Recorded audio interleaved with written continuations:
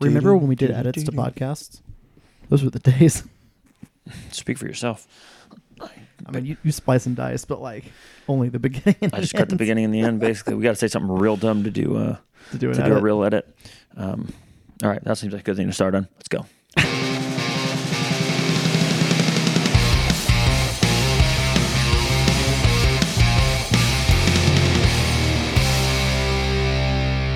Hello and welcome into the Section 109 podcast from Studio Breezy.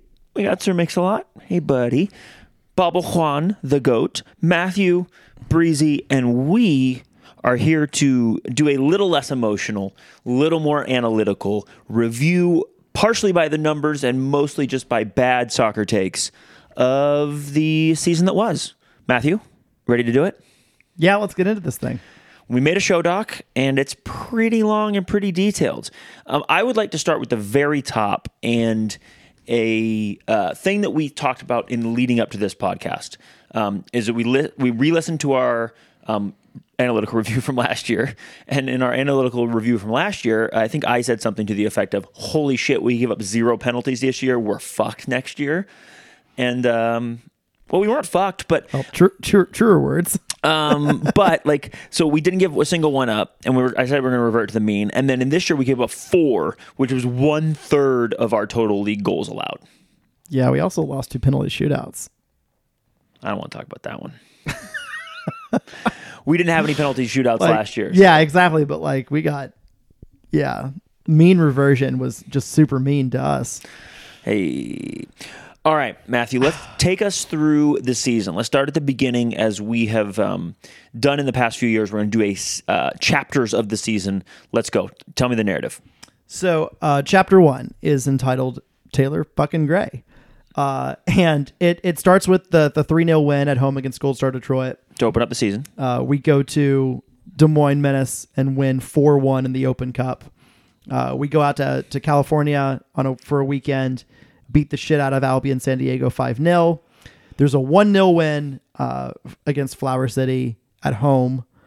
And then there's a 1-1 draw at Birmingham in the Open Cup that we succumb on penalties for. And this is a really good place to have a chapter end because and there was a game literally at Michigan Stars on the weekend right after the Birmingham Open Cup game. But it's in this Birmingham game that Taylor gets hurt. And he does not play any minutes at all until the season finale of the regular season against Club de Leon. And I just want to point out this is Taylor's stat sheet from he did not have a goal or an assist in the Club de Leon or Flower City game, so it's a really clean look at his first few games of the season. Taylor had 1 goal, 4 assists, and 2 hockey assists in 5 games. Pretty good. And by the way, you should have had a whole other assist if Alex McGrath doesn't miss a wide open goal. 7 goal contributions, and Alex McGrath had a wide open goal save that he still scored. Unbelievable through ball that we couldn't get the assist on. Practically 8. I mean, in all honesty, you care about the XA on Taylor's pass there, and not that he doesn't actually get credited with an assist, right? It's essentially. Speak for yourself. I care about him not getting that assist. I told Alex McGrath as much right after the game. It's essentially 8 goal contributions in those 5 games, including 2 Open Cup games, and it was. And by the way, you said 2 hockey assists. I think it's 1, 4, and 2. Yeah. The 2 hockey assists are both penalties drawn. Yeah. To win the one that wins the Flower City game at home. And that ties the Birmingham game and the Open Cup. And I had specifically kind of challenged Taylor. Cheers, buddy. Not to his face. On this podcast, saying in our review pod that if one of the things I thought we weren't as good at last year was truly getting our wingers one-on-one in the box, going at defenders, winning those battles to create opportunities to score or assist or create danger from. And And I specifically said, I'd like to see Taylor get more assists in the next year. Well, boy, did he listen to you. Boy. First of all, he had 4 primary assists and 2 hockey assists. Last year, he only had 2 primary assists. Correct. In an entire season. Correct. He had matched his league total in primary assists In the first game. And By the way, came out like a man possessed. By the way, also in my brain, how memory is not always correct. In my mind, we played Albion to open the season. We didn't. We clearly didn't. We did not. But so in that stretch, we scored 14 goals in 5 games. That's 2.8 goals per game. Yep. Obviously heavily influenced by, 3-0 against Gold Star, 4-1 at Des Moines, and 5-0 at Albion, who were hopeless that day. But we also brought down the average playing Birmingham, who were USL Championship. And Flower City, who never left their own box. And who played us remarkably well defensively, and who never left their own box because they had 6 defenders playing at one time. Yeah. So that ends up being 2.8 goals per game in those 5 games. 2 goals conceded in those 5 games for a 0.4 goals against average. Started out gangbusters. Yeah, and then after that injury, chapter 2 is entitled "Learning to Grind." Could also be called "The Offense Grinds to a Halt." It definitely was, because in comparison, you have in the next 6 games, which are at Michigan Stars, Savannah Clovers home, at Flower City Union, Albion home, Maryland home, and away to Maryland. In those 6 games, we only scored 8 goals total. And it's a 0-0, 1-1, 1-0, 2-0, 1-0, 2-1. So giving up 2 goals only in 6 games is a 0.33 goals against average, which is fantastic. But our offense went down to 1.33 goals per game in that stretch. Do you know who scored the first league goal against us? Savannah Clovers on a penalty. Yeah. Yeah. Also, who scored the last league goal against us? And that was week 5 of the season. Yeah. Was the first time we conceded a goal in league play. Yeah. Yeah. It's just this was a stretch where we did not particularly create a ton of stuff all the time Offensively. Mm-hmm. And yet, look through here. You have the Marcus banger at Flower City Union. You have a Marcus banger free kick against Maryland Bobcats. You have some really good creation in the way Maryland Bobcats game. Yes. That was the signs, and we'll get into chapter 3, really the sign of something starting to be really made. Because in this time period, we weren't awesome creatively. And teams, when you lose your best creative player, get worse at creativity. This is a normal thing. And I think it's a testament in that we kind of figured out in this stretch that Jeez, Mix. Holy shit, our defense is really, really good. Yep. And that's what's going to give our offense time to figure things out. We allowed 2 goals in 6 games. Before that, we conceded 2 goals in 5 games. None of those were in the league. So up until this point, we were 9 games in a week and conceded 2 league goals. Right. Wild shit. So we move into chapter 3, and this is kind of it was not our peak, but it was we were definitely peaking and really putting it all together. It was when the offense started peaking again. Yes. For the second time without Taylor, and for the only time without Taylor. So you start with a Club de Leon game at home, which was 2 weeks after, or 3 weeks after, something like that, after the last regular season Nisa game. There were a couple of friendlies in there mixed in. The 1-1, Marcus's free kick to rescue the game in extra time is an incredible moment. You've got an LA Force win, 3-0, just beat the fucktar out of them. You've got a game that I don't know if it's the best game we played all season, but the Michigan Stars win 2-0 at home. It was everything. Michigan Stars tried to be who they were last year to us, and who they mostly are, just period, all the time. And we were just simply better than them. Mm-hmm. It was also early on in Jesus Barra's tenure. I think it was his first start, actually. And like finally adding a creative piece like Jesus was really important to this team to replace Taylor. And like it all kind of came together in that game. You also have a 1-1 draw at Maryland where they had an absolute unreal banger. We had an unreal banger from Marcus from a free kick. By the way, that Maryland Bobcats 1-1 draw and that Marcus free kick, 8 straight NISA League games with Marcus having a goal. Leading up to that game. That was the 8th one. That was the 8th. Unbelievable. You've got a Gold Star, or a win at Gold Star 2-1. Once Taylor got hurt, Marcus was the offense. Correct. And like, we did not create a ton most of those games. And a lot of times it was just Marcus like doing Marcus shit. Taking the one chance or taking the one free kick and getting it done. You've got the 2-1 win at Gold Star in there, and then the 5-0 pantsing of Savannah Clovers to close out Chapter 3. 14 goals scored in 6 games, 2.33 goals per game. Still only conceded 3 goals, in those 6 games, which is a 0.5 goals per game average. And then you've got Chapter 4. And the thing that's changed so far, we have 2.8, 1.3, 2.3, and the goals scored, they bounced up and down. We have allowed 0.4, 0.33, and 0.5. Yeah. Like, we are just not allowing goals to be scored. Right. And when we were, which we'll get to later, the types of goals we conceded, like it's penalties, it's not a lot of from the open play. Some mistakes in there. Individual mistakes. Like, yeah.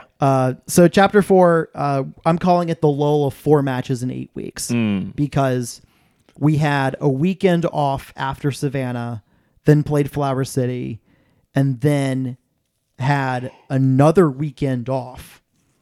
Played Apotheos somewhere midweek in there. And this is also where you get the Colin Stripling injury against Apotheos that holds him out until the end of the season. But in this stretch, you've got Flower City Union. That was a 0-0 draw at home. LA Force win 3-1 at home. Then we immediately turn around and go to LA. 3 days later. 3 days later, we lose that game 2-1 on a late penalty. And we go to Albion. And we draw that game 0-0 by the grace of Rod himself. Yes, because that game should have been 2-0 Albion. Yeah. We were not great. So like this is like undeniably our worst stretch of the season, right? Mm-hmm. 4 games. We scored 4 goals. That's a 1.0 goals per game. Not and great. We conceded 3 goals, 0.75. Which is the reason we came out of that with 1 loss, 2 draws, and a win. Yeah. Because our defense was fucking unbelievable. And then we go to Chapter 5. And you titled this chapter, Getting Our Groove Back. And the Gold Star game that starts at a 1-1 draw is 3 weeks after the Albion game. There's 2 full weekends we were supposed to play. And a Savannah game got postponed for COVID. Club de Leon game got postponed for... They didn't blame it on a hurricane, did they? They blamed it on a field issue. Crimes. It got just crimes against humanity. So like we had 2 playing weekends off. Yep. So we come back 3 weeks later. And because of the COVID thing, we know now that they weren't able to fully practice for a large portion of that time because they had to have like certain people quarantine and certain other people quarantine and they had to do a bunch of shit, which made it so it wasn't like they spent 2 weeks like honing their craft. They went 2 weeks like trying to get their shit back together. Right. So you've got the 1-1 draw against Gold Star. Not great. Not ideal. And a 1-0 win at Savannah, which was so good to be there to watch it happen. A 2-0 win at Flower City, which clinched the NISA regular season title. Hell yeah. A really interesting, weird 2-3 loss at Savannah. And which also featured like some load management. And I think a pretty clear letdown mentally and physically after winning the title. Agreed. And that's not me saying it's okay, but I do think that's what happened. Yeah. And then a 1-0 win against Club de Leon midweek right afterwards. And a dominant 1-0. Yeah, it could have been 3-4, whatever. We were much like as we refound our groove through this, the Savannah getting that goal, feeling a lot better, going to Flower City, getting the 2, like playing better. Savannah not playing bad, like having some freak stuff and not playing great, to be clear. Yeah. But like the offense playing a little bit better. and then Club de Leon playing like genuinely well. Like that was us getting our groove back offensively because we never lost our groove defensively. Second half Savannah reminded me a little bit of second half Independent Cup final against AC's Houston, sir. Like the game was really. Excuse me, sir. It's pronounced AC Houston, sir.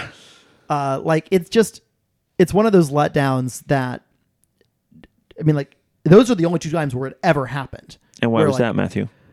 Well, we can talk about this interesting stat. Spoiler alert: we did not give up a goal against Flower City Union in the playoffs to round it out. So that's 16 goals conceded in 28 matches that mattered. 16. In the second half of Savannah, we gave up 2 goals, and in the second half of AC Houston, sir, we gave up 2 goals, which is a 25%. It's a clear quarter of our goals conceded in those 2 halves. That's the And one specific thing happened in both of those halves. Aiden Bowers was subbed off at halftime for load management. And both times he was subbed out, the only 2 times he was subbed out this season for load management, we conceded 2 goals. Right. Wild. I guess the second half against LA Force, we gave up 2 goals in that one in the second half. But like my point is, not the only times we gave up 2 goals he subbed out. The only times he subbed out, we gave up 2 goals. No, we gave up 2 goals against LA Force on the road in the second half. No. I'm saying every time he subbed out. Oh, okay, I see what you're saying. Every time. I see what you're saying. Well, those are the only 90 minutes of the entire season he missed. That's my point. He played in. No Aiden Bowers. He played in 2,490 minutes, and when he was on the pitch, we gave up 12 goals total, which is, I did the math at one point in time. The goals per minute. Or minutes per goal. 90 divided by 12. We gave up a goal every 207 minutes and 30 seconds when Aiden was on the field. That is insane. Basically every 2 1/3 games. And when he was off the field, we gave up 4 goals a game. 4 goals per 90. Jesus. A goal every 15 minutes. No, a goal every. No, it's like that weird 22 and a half or whatever. You're right. 22 and a half. Goal every 22 and a half minutes. You're right. So that's wild. To wrap up chapter 5, we're at 7 goals scored in 6 games. We're only 4 goals conceded in 6 games, which is 0.67. Defense staying good. So the defense stayed good. I'm going to read you the defenses through. 0.4, 0.3, 0.5, 0.75, 0.67. Like the defense stayed consistently really good throughout the season. Yeah. The offense, however, I know you want to make a point at the end of this on what could have happened if you look at what Flower City happened in that game, but 2.8, 1.33, 2.33, 1.17, 1.0. Like those are 1.0, then 1.17. I mixed those, but those are massive difference. It was the offense that fluctuated all year by the numbers, and the reason we did this by per game is because then you see kind of how much we were relying per game. The defense continued to allow less than a goal a game. Yeah, I think there's an interesting thing here where if I for whatever reason decided to pull Savannah Clovers into Chapter 4 just because to make Chapter 3 5 games and to make Chapter 4 also 5 games, you're looking at 9 goals being scored in 5 games, just a shade under 2 goals, right? Per game. And you're looking at 9 goals scored in 5 games for Chapter 4, which was our 1.0, our worst stretch. And I think it just goes to show, like, I picked out the chapters because of breaks in the season, but like opponents also varied and quality also varied. And like, how we played varied. There's some other things that go into this. It's why when you and I were setting up this doc and a few minutes ago, we were talking about should we divide up the season by quarter. I don't think it told an accurate story. Yeah, correct. I think the way you divided it this way does tell an accurate story, an accurate narrative rather. Yeah. Or at least a narrative that explains. The one thing I will also say is in that Flower City game, we know the XG was 3.9 roughly to like 0.4 or whatever. Yeah, it was. So the updated official number was 3.90 to 0.38. And like, so like, if you look at 1.17 and you're like, well, you know, goals got a little bit worse from the second half of the season. I think consider this. In our first 5 games of the season, we were That should say 22 games, shouldn't it? No, yeah, 22 games. Our first 5 games of the season, we were at 2.8 goals per game. The final 22 games, and I'm leaving out the Independent Cup when I did this math, we scored a rate of 1.52 goals per game. Mm-hmm. Smack on 1.5. Why are those first 5 games important, Matthew? Taylor Gray. And just his ability to create stuff for himself or others, I think had a massive role in why the offense was, like had a precipitous drop. Also, that's a small sample size. 5 games is a small sample size. So like we don't know, we can't like definitively say like what happened. We would have scored 2.8 goals a game all season. But like Ross Singer has a listener question here, where he asks, we stopped scoring, like the tap was shut off. Why? And I think there might have been a narrative that like we stopped scoring in like a lot of goals in the second half, in later parts of the season, and that's why our form was worse, and maybe why we didn't, advance in the semifinals. And it's just kind of not true. I mean, like, yes, the number in chapter 5 is 1.17, and that is our second lowest number, which follows chapter 4, which was our lowest number at 1.0. But I think a more accurate like storyline is number 1. I think some of Marcus's brilliance in chapter 2, for example, and to some degree chapter 3, although the team was better in chapter 3, but especially in chapter 2, we only scored 8 goals in 6 games, and like you've got 2 free kicks in there. You've got the headed corner from Anatoly in the Savannah Clovers game to rescue a draw. You've got Marcus with a header from kind of deep in the box against Albion. You've got a pressing pocket pick by Alex McGrath against Albion. We did have some good creation in the Maryland Bobcats away game that we won 2-1. But like there wasn't, it was only a few moments, honestly, of chance creation that we were just really clinical with in that game. Mm-hmm. It's possible, and I don't know this for certain because I don't have advanced data right now. But like I think it's even at 8 goals in 6 games, we possibly overperformed our XG in chapter 2. And whereas I think we were playing a little bit closer to our XG in other parts of the season. And point number 2 is in chapter 5, we talked about getting our groove back, putting some chances together. Like, can we be the best version of ourselves by the time that the playoff game comes around? And let me remind you that our XG in the playoff game was 3.9, which is an astonishing number. Number 1, did not score. But like, if you put that in win probability calculators for XG, us versus them, it's spitting back like 99 point, like off the map win probability. If you give us 2 goals, and this is why like you got to be careful when drawing conclusions based on purely goals scored. Mm-hmm. Because so many variants can happen. A keeper can be better one game or not be better.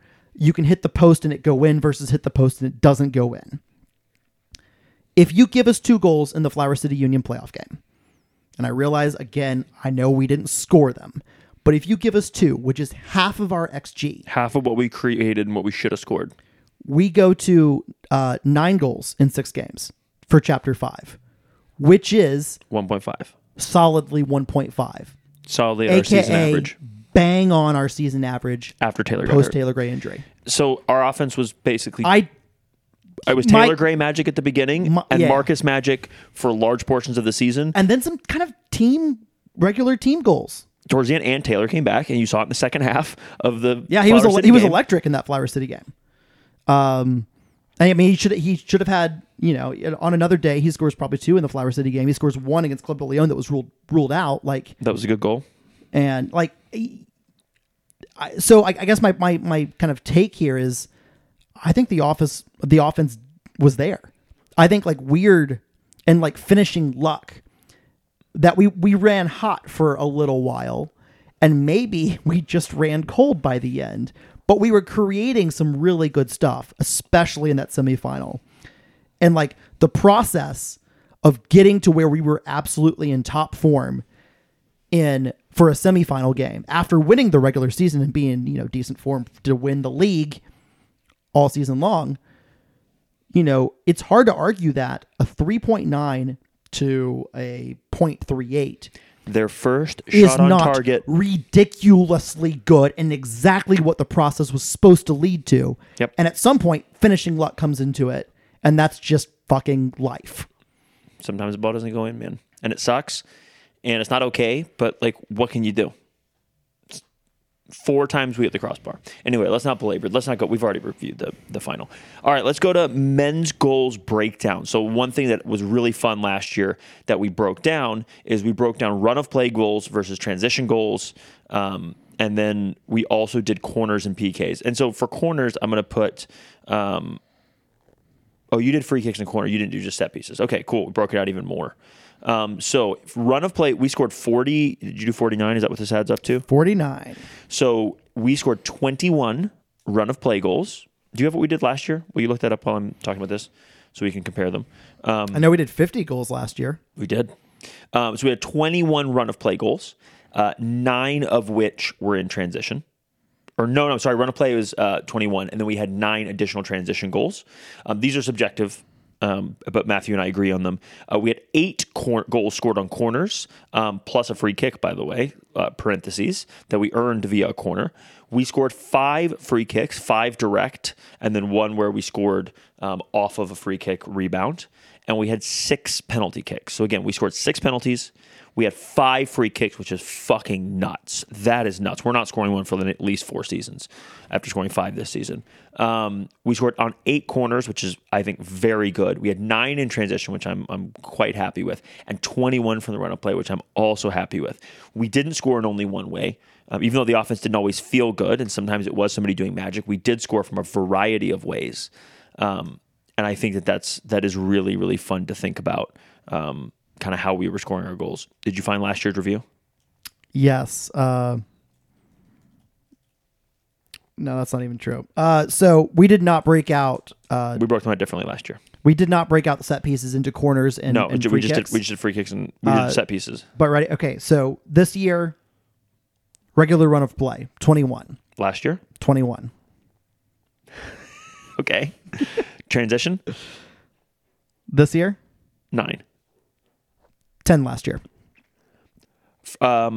This year we on set pieces we had 13. 11 last year. Penalties this year we had 6. 8 last year. So 2 less penalties, 2 more. And we earned 1 more than we scored last year as well as this year. Yep, because Ian Cero missed 1 and Marcus missed 1. Yeah. Wildly Actually, no, similar. because Marcus missed 1 in the Independent Cup. Not Ian Cero. We gave it to him. I was listening, so I remember this now. Ian Cero, we gave to him because he got his own rebound. Oh, that's right. I forgot about that. Hell yeah. So this is... Remarkably similar, by the way. Remarkably similar. Now, you did some really good work here of game by game. And I think it might be fun to talk about a couple of these games that we think might be fun. So against Des Moines, we had 2. It's the first one that I find interesting. We had 2 run of play, 2 transition. So we had no set pieces, which is kind of surprising. One of those was a chip from halfway, which I'm assuming that was a transition goal. Yeah, the first and second goals versus Des Moines were run of play, and the last 2 were in transition. Yeah, and the last 2 were in transition, partly just because McGrath's chip to make it 3, and then Taylor's ball for 1 Louis to make it from basically midfield to put him in behind to make it 4. We're just killing off the game. There was some really good creation in that game, especially in the first half of that game for us. Mm-hmm. Some really, really good stuff. And again, like Taylor Gray had the assist for Marcus off of a Moo cross for the hockey assist. And then Damian and Luis Garcia Sosa had a little 1-2 action for the second goal there after Mumu's injury and Damian came in. By the way, you want to know who played the pass for Luis Garcia Sosa that started the Damian Luis Garcia Sosa 1-2. No. Just kidding. Yes. Who? Taylor Gray coming inside. Fuck. So a couple more that I think are interesting. The next one is the 5-0 at Albion, where we scored 2 corners, 2 transition, and 1 run of play, which is interesting. It was right afterwards. And then from then on, there's not really a lot of rhyme or reason.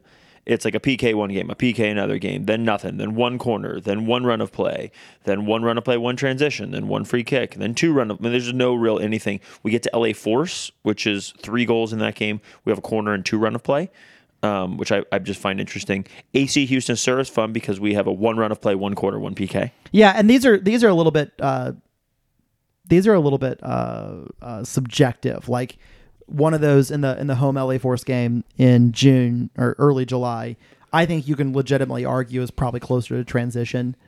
That's just kind of how the nature of this breaks down, and I think hopefully we do a decent job of like,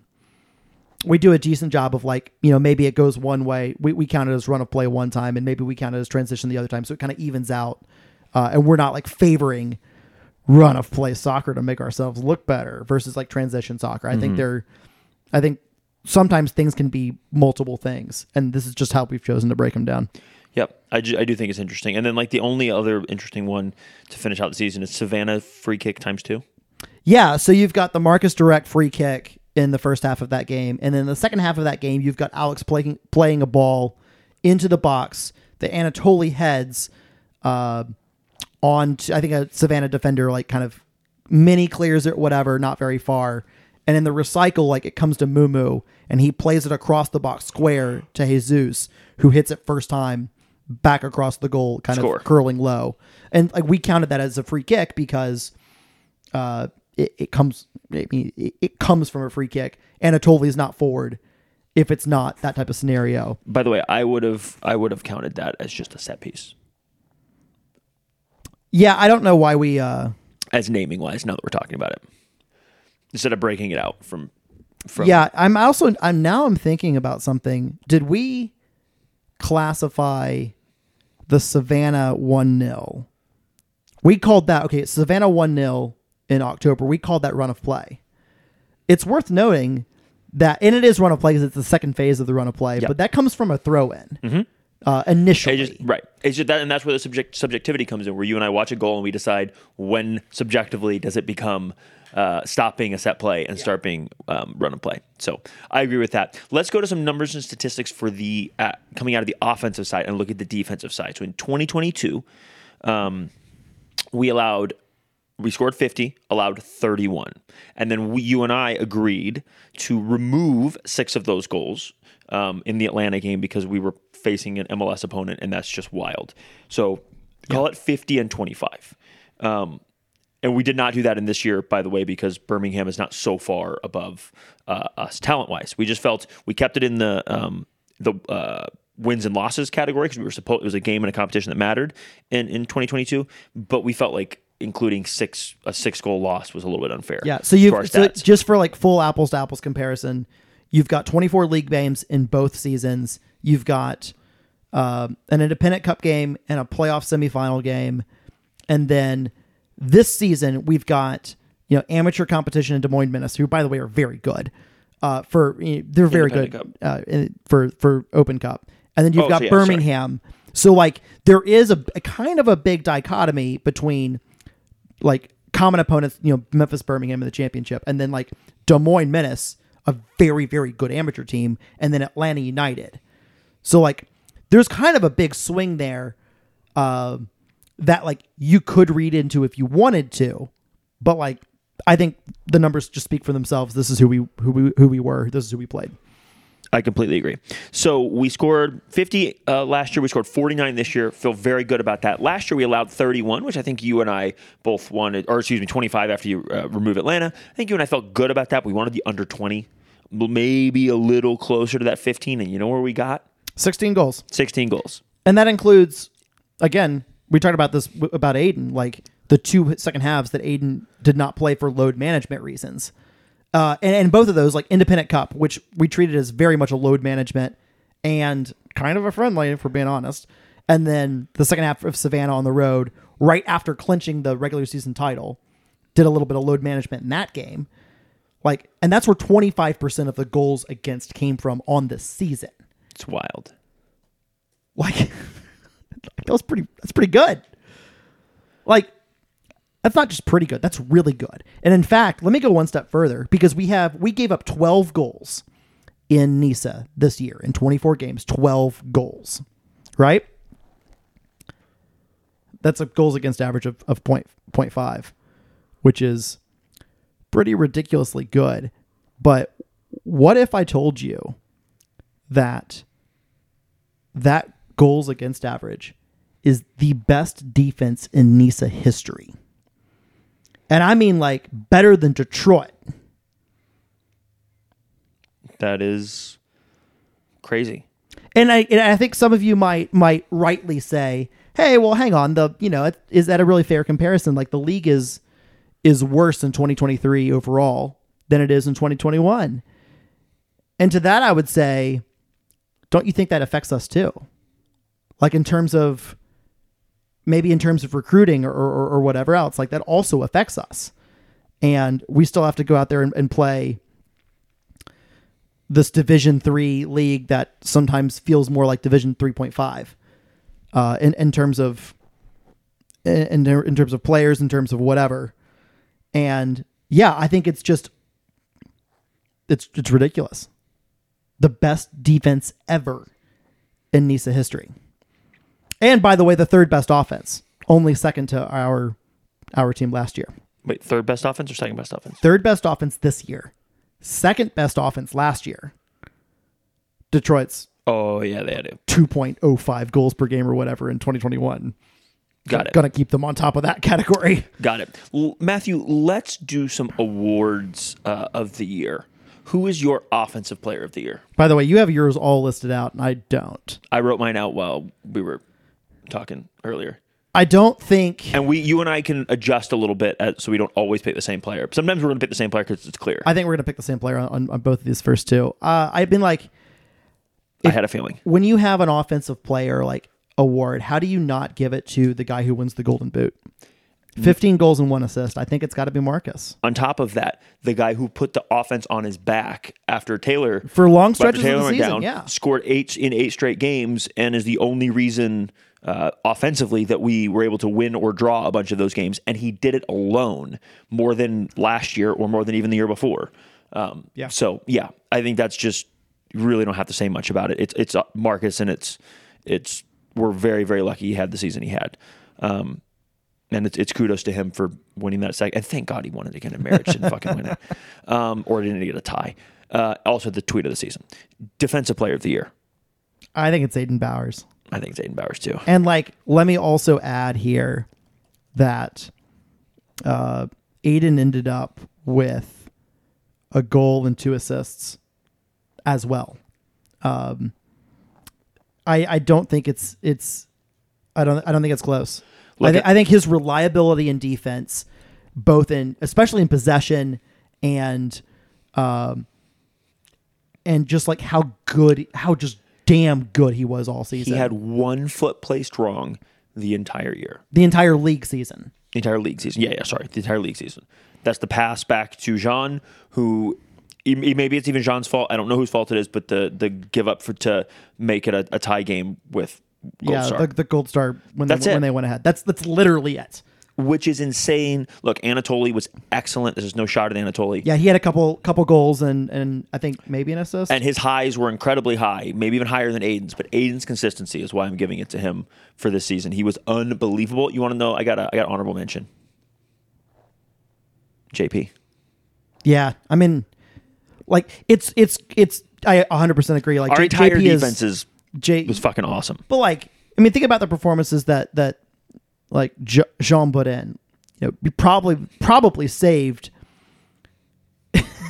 if you take out like in the league, if you take out the Albion game on the road, I don't know if he saves more than 30 shots on the season. I don't know if he saves more than 20 shots on the season. Like the defense and him, because like he commanded his box in such a way that a lot of teams like tried to put in some crosses, like tried to do whatever, and he just went and got everything.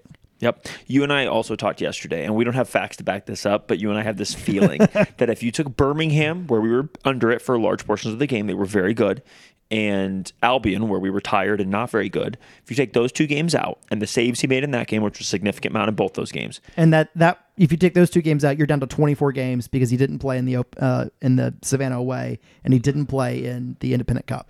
So in just saves made, not goals 22. Not goals against, saves made. I bet he made more saves in those 2 games than he made in the rest of the season combined. No, that's 24. Yeah, 100%. Which is 100%. And we haven't counted them, but that's fun. He didn't make a lot of games. He didn't make a single save, or actually most games he made like 1 and sometimes 2 saves. He mostly made just 1 save. And that, I mean, look, I'm not talking about like going up and catching a ball that's bouncing over the top. I'm talking about an actual save. Yeah, like every game he'd have 3 or 4 like where he went and got it. But it was crazy when he had multiple saves, like 4 or 5 saves in a game. I was like, what the fuck? And like and I think the individual award, if I have to choose, is going to go to Aiden. But like that also does not discount the contributions that like someone like Sebastian, or Colin Stripling, or even Jung Woo So for large portions of the season did. And like we gave Richard the Defensive Player of the Year award last year because he was absolutely Superman. Yes. And one of the things we talked about, and I'm kind of jumping to a little bit of a formation question.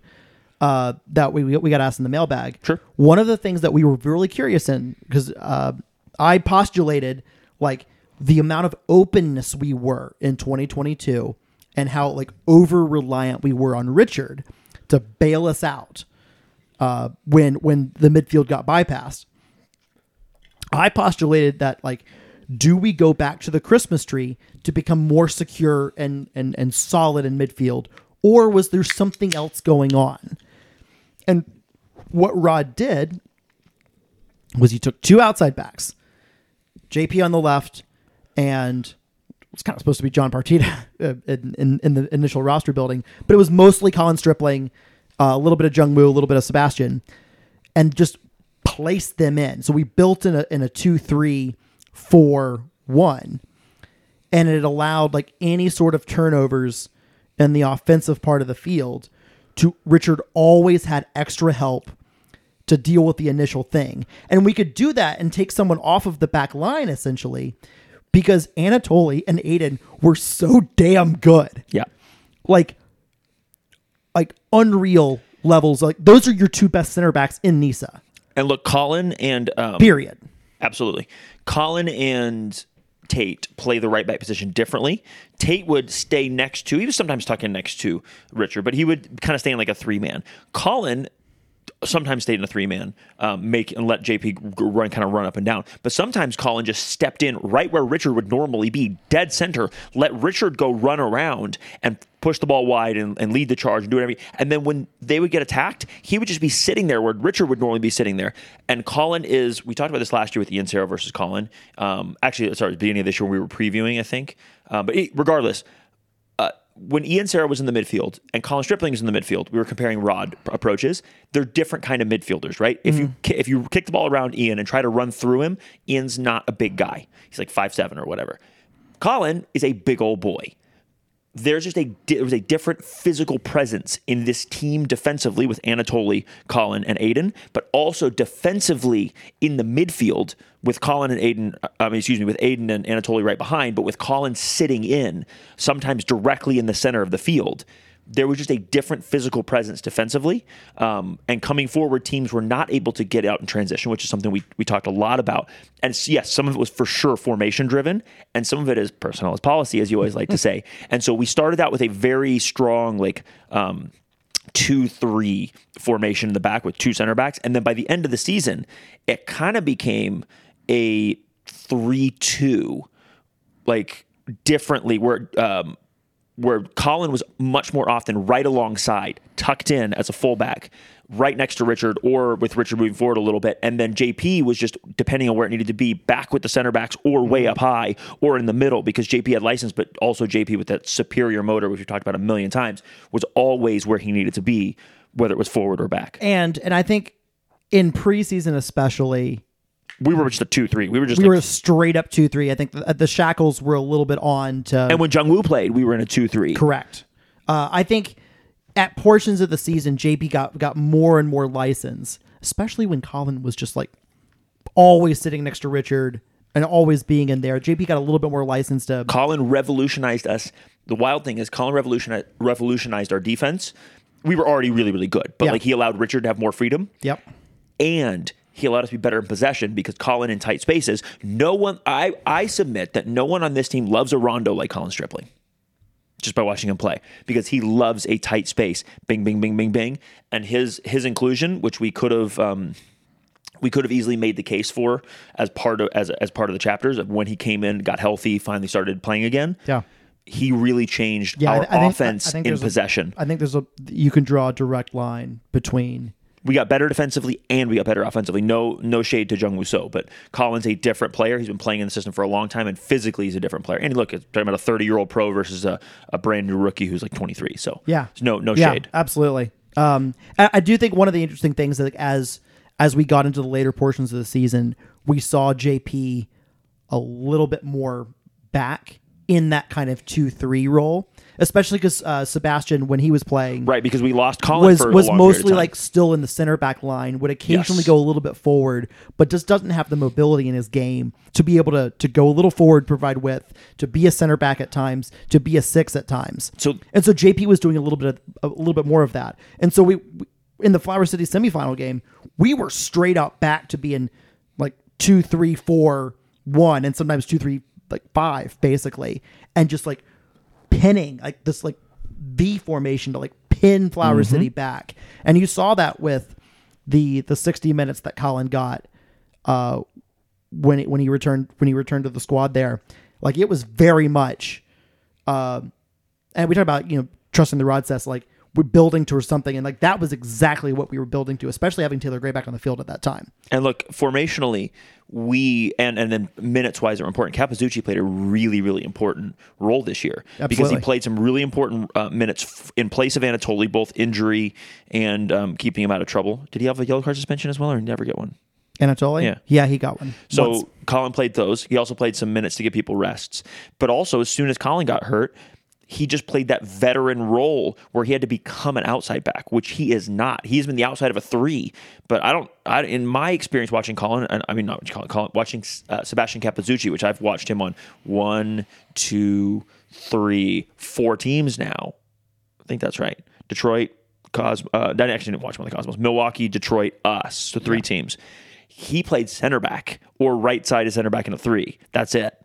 And watching him convert to outside back, figuring out how to do it, playing simple, playing in like the best possible way, not doing too much, doing the veteran thing. I praised him for he was some of the fouls in transition. Like some of the fouls in transition. Also, he gave us an edge, and this team had a better edge in better gamesmanship when we had the ball, and making sure that if somebody kicked out at him, he made sure the ref knew it. Like he was really special this year, and his veteran presence was really, really important to our back line in a myriad of positions. Yeah. And I'm so happy that the coaching staff went out and got him. I know it was an injury signing to begin with, and man, did he end up playing a big, big role.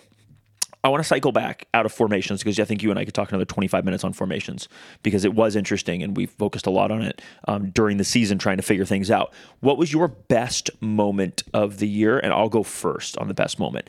I have it as Marcus breaking the all-time goal scoring record. Yeah, that's a good one. It's not the only one. There are several really good moments, but that's the one I chose. It was really, really special. It came after a couple games of it not happening, so there was some like build up to it. And yeah, it was just a really, really special moment. And that's a record that I suspect will stand for a long time. Luke's record stood for, when did Luke play his last game? 17 with us? 18 was his last game. Okay, so 19, 20, 21, 22. It stood 5 years. And that was with basically us doubling the number and tripling really, the number of games we played per season. I think actually, believe it or not, we played a lot of games in like 2014, 2015, 2016. We played like 20 games those years. Okay. Even So it's a little bit like adding by a third maybe, but And so maybe I'm overstating how long the record will last. it stood for a while, and But it'll probably stand for a while. We have a 15-year history. We had one super prolific striker that scored a lot of goals, and here's the other thing that's crazy. There's no one close to either guy. It's those two on a plateau. Oching has like 20 less goals. Yeah, he's at 33. It's pretty wild, and it was an amazing moment. I also, my goal of the season, spoiler alert, probably would have been my moment of the season if we didn't have a goal of the season. I have a couple different ones. I have a couple ones that could have been, but your turn for best moment. So I think this is actually interesting because we celebrated the Nice regular season at the conclusion of the Club de Lyon game. And like, that's our first professional championship, and it doesn't really do it for me. And not even really. I know. I chose an individual thing over us winning our first pro championship. And then you've got but the actual, I still feel that way. I'm not taking it back. You've got the actual like clincher, which was at Flower City Union, to actually win the thing, right? Not just celebrate it. But I think my best moment is going to be. I think it's going to be at Savannah on October 7. It's one part Marcus scoring the goal that sends us 1-0 up, and one part like closing the game out, winning 1-0, because that was, we still had a game to go, right, to win the championship. That was the day we won the championship. Yes, straight up. We finally got a win. It had been a month. It had been since that LA Force win, and we didn't play great at LA Force. We played horribly at Albion. You know, we didn't play great at Savannah. This huge long let off. And then like we come back and it's Gold Star with a dramatic late rescuing draw. But like to finally get that win, to get Marcus off the schneid, scoring another goal, the creativity was really like the confidence. You could see the confidence building, and you can see what it meant when the ball finally went through the net. And that's the moment we won the regular season championship, even though it took another week to actually confirm and clinch. So I agree, and that was going to be my second pick. There was a nice, great crowd of traveling support, and like having sometimes away moments are really, really special, and that was one. It really felt like we were never going to score again until we scored that one. Like it just felt like we were. I know we had scored against Gold Star, but it just felt like the offense was never going to click, and we were never going to score again. We weren't going to get a win, and we were going to somehow choke away. Like it just, all the vibes were negative in our own heads and our own emotions. Yeah. And we did it. And when we scored that one, I just felt like we were going to get it together. And by the way, we did clearly after that. Yeah. And so that was my second, but I almost chose that one. And by the way, that was a lot of still danger adjacency. Like we still were not like creating chance after chance. It wasn't like Flower City Union. But remember, in that game was the first time we saw some different ideas. Yes, and they were different. Stopped horseshoeing of death. Really interesting. Yeah. I agree. That was such and both of those, I think the thing about is both of those goals, both scored by Marcus, both that are kind of meaningless, quote unquote, in the grand scheme of things, because none of them came to like clinch a title or whatever else. They were just really big emotional let-offs. Yeah. In a positive way, let-outs, big emotional things. They were great. Okay. What is your goal of the season? Alex McGrath at Des Moines, in Des Moines, Iowa. We had given up, so in the second half of that game, we had given up a goal to make it 2-1. To make it 2-1, and it was a stupid mistake in possession, or trying to keep possession in kind of a dumb way, and one that was that Colin? I think it was Aiden actually, and was his other foot wrong? Yeah, that's right. Because he was as a left 2 feet wrong the entire as a left season. Center back, he was on like the right hand touchline, and tried to play a ball square to I think trying to go for JP or Richard or something like that to like keep possession, because we had been drilling, especially for new guys, like keep the ball. Just like last year, where make good decisions but keep the ball. Dogmatic. And it's early season dogmatic. So he's like trying to do what he's supposed to do.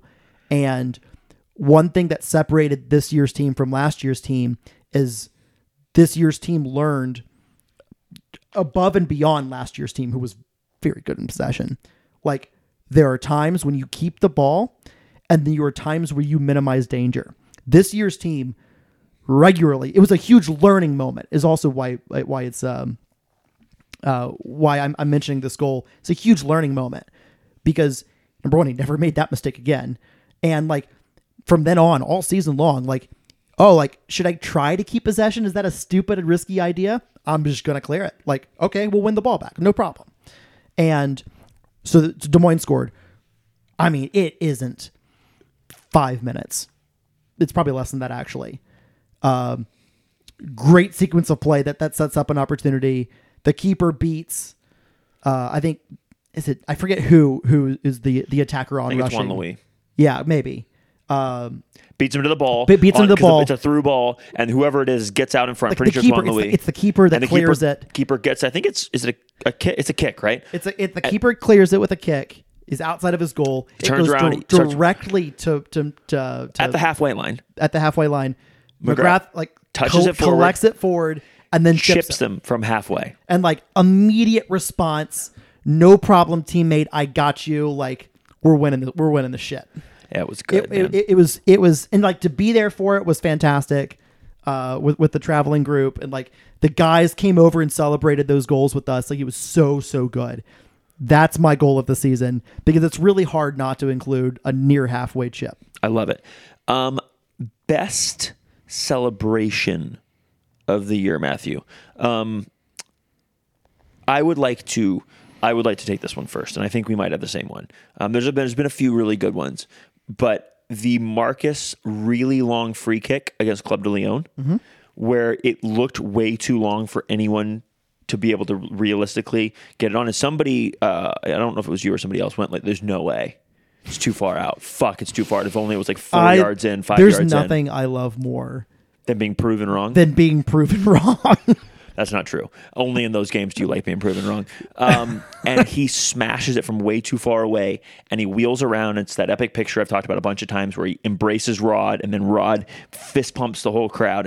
It's one of the only times we've seen a huge emotional outburst from Rod, where he's just punching the sky in like ecstasy. And there's that big hug. Like it's so good. And that's my celebration of the season. Yeah. That's it, right? It kind of has to be. I will give honorable mention to Mumu for some backflips. Yeah. Because hell yeah. How do you not, you know? I will also say the same goal that you referenced as your goal of the season in Savannah, that was an incredibly emotional celebration for us. I know I lost my voice on that goal because of the guttural yell that I let out. And the Marcus coming over to Lenny, who was waiting for him on the sidelines, the embrace, the entire team, like it was very, very clear that it meant a lot to them. It meant a lot to Marcus. It meant a lot to us. That was another honorable mention of unbelievable celebrations. Yeah. That's partly why it's the best moment for me. Save of the season, Matthew. You can take mine if you want. You go. Let me think of something different.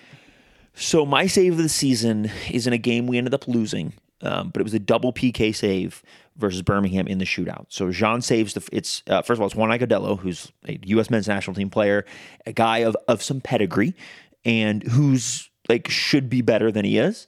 And he steps up to take it. Jean saves it, and the referee calls him back.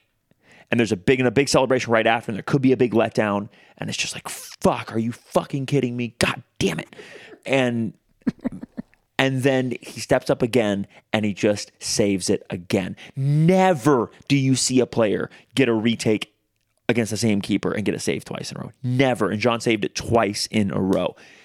Did we win that penalty shootout? No, we didn't. And that's a bummer. But that was such an unbelievable moment. In the season, the double save on a penalty. His penalties are 80% conversion rate, roughly. 80% per penalty. And he saved them both. It was unbelievable. I know we didn't win the game. That wasn't Jean's fault. It just sometimes that's how the cookie crumbles. But yeah, that was my save of the season. I'll put an honorable mention to the rest of Jean's performance against Birmingham in the Open Cup because he had a bunch of great saves in that game. I mean, like Birmingham created more; they were the better team. The goal they did score was pretty flukish, just like a crazy couldn't do that twice if you tried type thing. But like John was up to the task far and away against Birmingham. The one I'm going for a different game on purpose here. And it's, spoiler alert, the only other game where he had more than, a few saves. Albion away the second time around. Yep. The guys were dead. DED, dead. Tired. Yep. Albion had been off for a while. They hadn't left the state of California in about 4 years. Came out full court press, just young, running legs. We were tired. And Albion ran us the fuck over in that game. To the point where, like, you could see it wasn't our day. And I've talked about this before, how my philosophy, and it rings true in both basketball and soccer, that if you play, and I use 30 games for this analogy, if you play 30 games, you're going to have 5 games where you're just going to be unbelievable. Like, there's nothing that that opponent can do. Like, you're better on that day. There's going to be 5 games where you're not the best version of yourself, and not even close to the best version of yourself. And then it's the middle 20 games that determines, like, truly who you are game in, game out, and what you can do and what you will do. I think it works the same way in soccer. That Albion game, it was one of our games, one of our 5 games where like we are not who we are. And on those nights, all you can do is just hope to get out alive. And Jean was incredible that day. Absolutely incredible. We did not deserve to win that game. Not even close. And Jean kept us in it. Save after save onto crossbar, like whatever, like, whatever he had to do. Whatever he had to do. And the defense did a lot of other things too, blocking shots, whatever. But it commanded his box, like, did all the things. And for me, knowing I was getting on a plane about 2 hours later, and knowing that we had, obviously lost a couple nights before, and for our first loss of the season, and knowing we should have lost that game too, like, it's just a nice little, like, little punch of, like, oh, okay, this is like, we brought this guy in for a reason, like, and we had seen it all year, right? Yep. But his performance, was unbelievable. We hadn't seen the saves, the shot stopping portion. We had seen he's a really good keeper, but it reminded me, and I've said this to you privately, but it reminded me that if we go up a level of play, meaning we play against better teams, Jean becomes so much more valuable because he's such a good shot stopper, and you don't see it because these teams aren't shooting and our defense is not allowing shots. But that doesn't mean he's not still an unbelievable shot stopper. Matthew, let's dive into some mailbag. What do you think? Yeah, we've got actually a bunch of questions here. Let's start kicking through them. I want to start with this very first one. I know we kind of talked about it a little bit, sure. But I actually want to dive directly into it. Zach Taylor, shout out. Inverted holding right back, yay or nay? Absolute. Depends on the personnel and depends on how you want to play. But, like, I don't mind it. I like it a lot when you have the right personnel. Colin Stripling was the fucking perfect guy for that this year. If we get Colin Stripling next year, or another version of Colin Stripling next year, a player that with similar attributes, that where their best ability, I mean, Colin had every piece that made him good at that thing. He could play a little center back for what did Rod say last year? Like, he needs the qualities of a center back. He needs the qualities of a winger.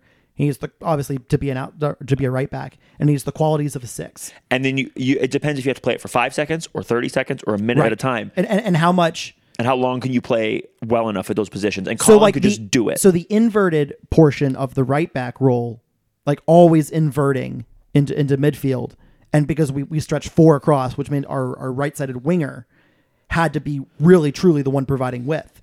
It means he was rarely ever asked to play like that winger position. He was asked to play center midfield. He was asked to play, obviously, right back. And he was asked to do some center back stuff. And what were the 2 positions that Colin played before center back becoming a right back? Center back and 8. Center back and 8/6. He played 1 game last year. We referenced it in our preview, actually, this year, which I re-listened to. He played 1 game at right back, and when Tate was out, and it was a revelation because he had like an assist for being because he's a big guy and a header across to Brett Jones who needed in. And we were like, he looked pretty darn good at right back. And then, yeah, he really changed us, and we've talked about it a bunch. So, look, I like JP, and I like Sebastian. Neither one of those guys plays the inverted fullback like Colin does. So it just depends on personnel. Yeah, even JP, when we were playing like full on 2-3-4-1, even JP and Colin play it differently. He plays a great fullback position. I'm just saying nobody plays it quite like Colin on our roster. And so that's why I agree with you. It is personnel based, but if we have another Colin Stripling, or we have a Colin Stripling, a guy named Colin Stripling next year, I am open to the inverting right back 100%. I'm also open to an inverting left back in the same vein if the personnel matches. But what I'm not married to is the idea that your fullback must invert because that's the only way to do things. I don't think that's the case at all. I do think with Richard Dixon as the holding six, having an inverting right back or left back that allows Richard to have the freedom to run around and corral people is super good and super important. For as long as Richard Dixon is with CFC starting regularly. And again, like, he was brilliant last year. He was pretty damn good this year too. But you still need, if we're going to play with 2 10s or however that configuration works, like, he needs something else near him to just take some of the load off. And you saw what happened this year when some of the load gets taken off. Like, he becomes much more effective. He becomes more effective. The team becomes more effective. Yep. And we win the ball back faster, which means we can attack for longer, we can have possession for longer, and the opposition will have possession for less amount of time, which means there's just less amount of time they can do bad things to us. Yep. So, like, is there, if you think about like future roster construction, is there going to be a midfielder that maybe plays with Richard and I think he referenced something on Twitter about not being done yet. So I think that it assumed that he's coming back, right? So like you can give him a little bit of help with a midfielder that plays next to him, for example.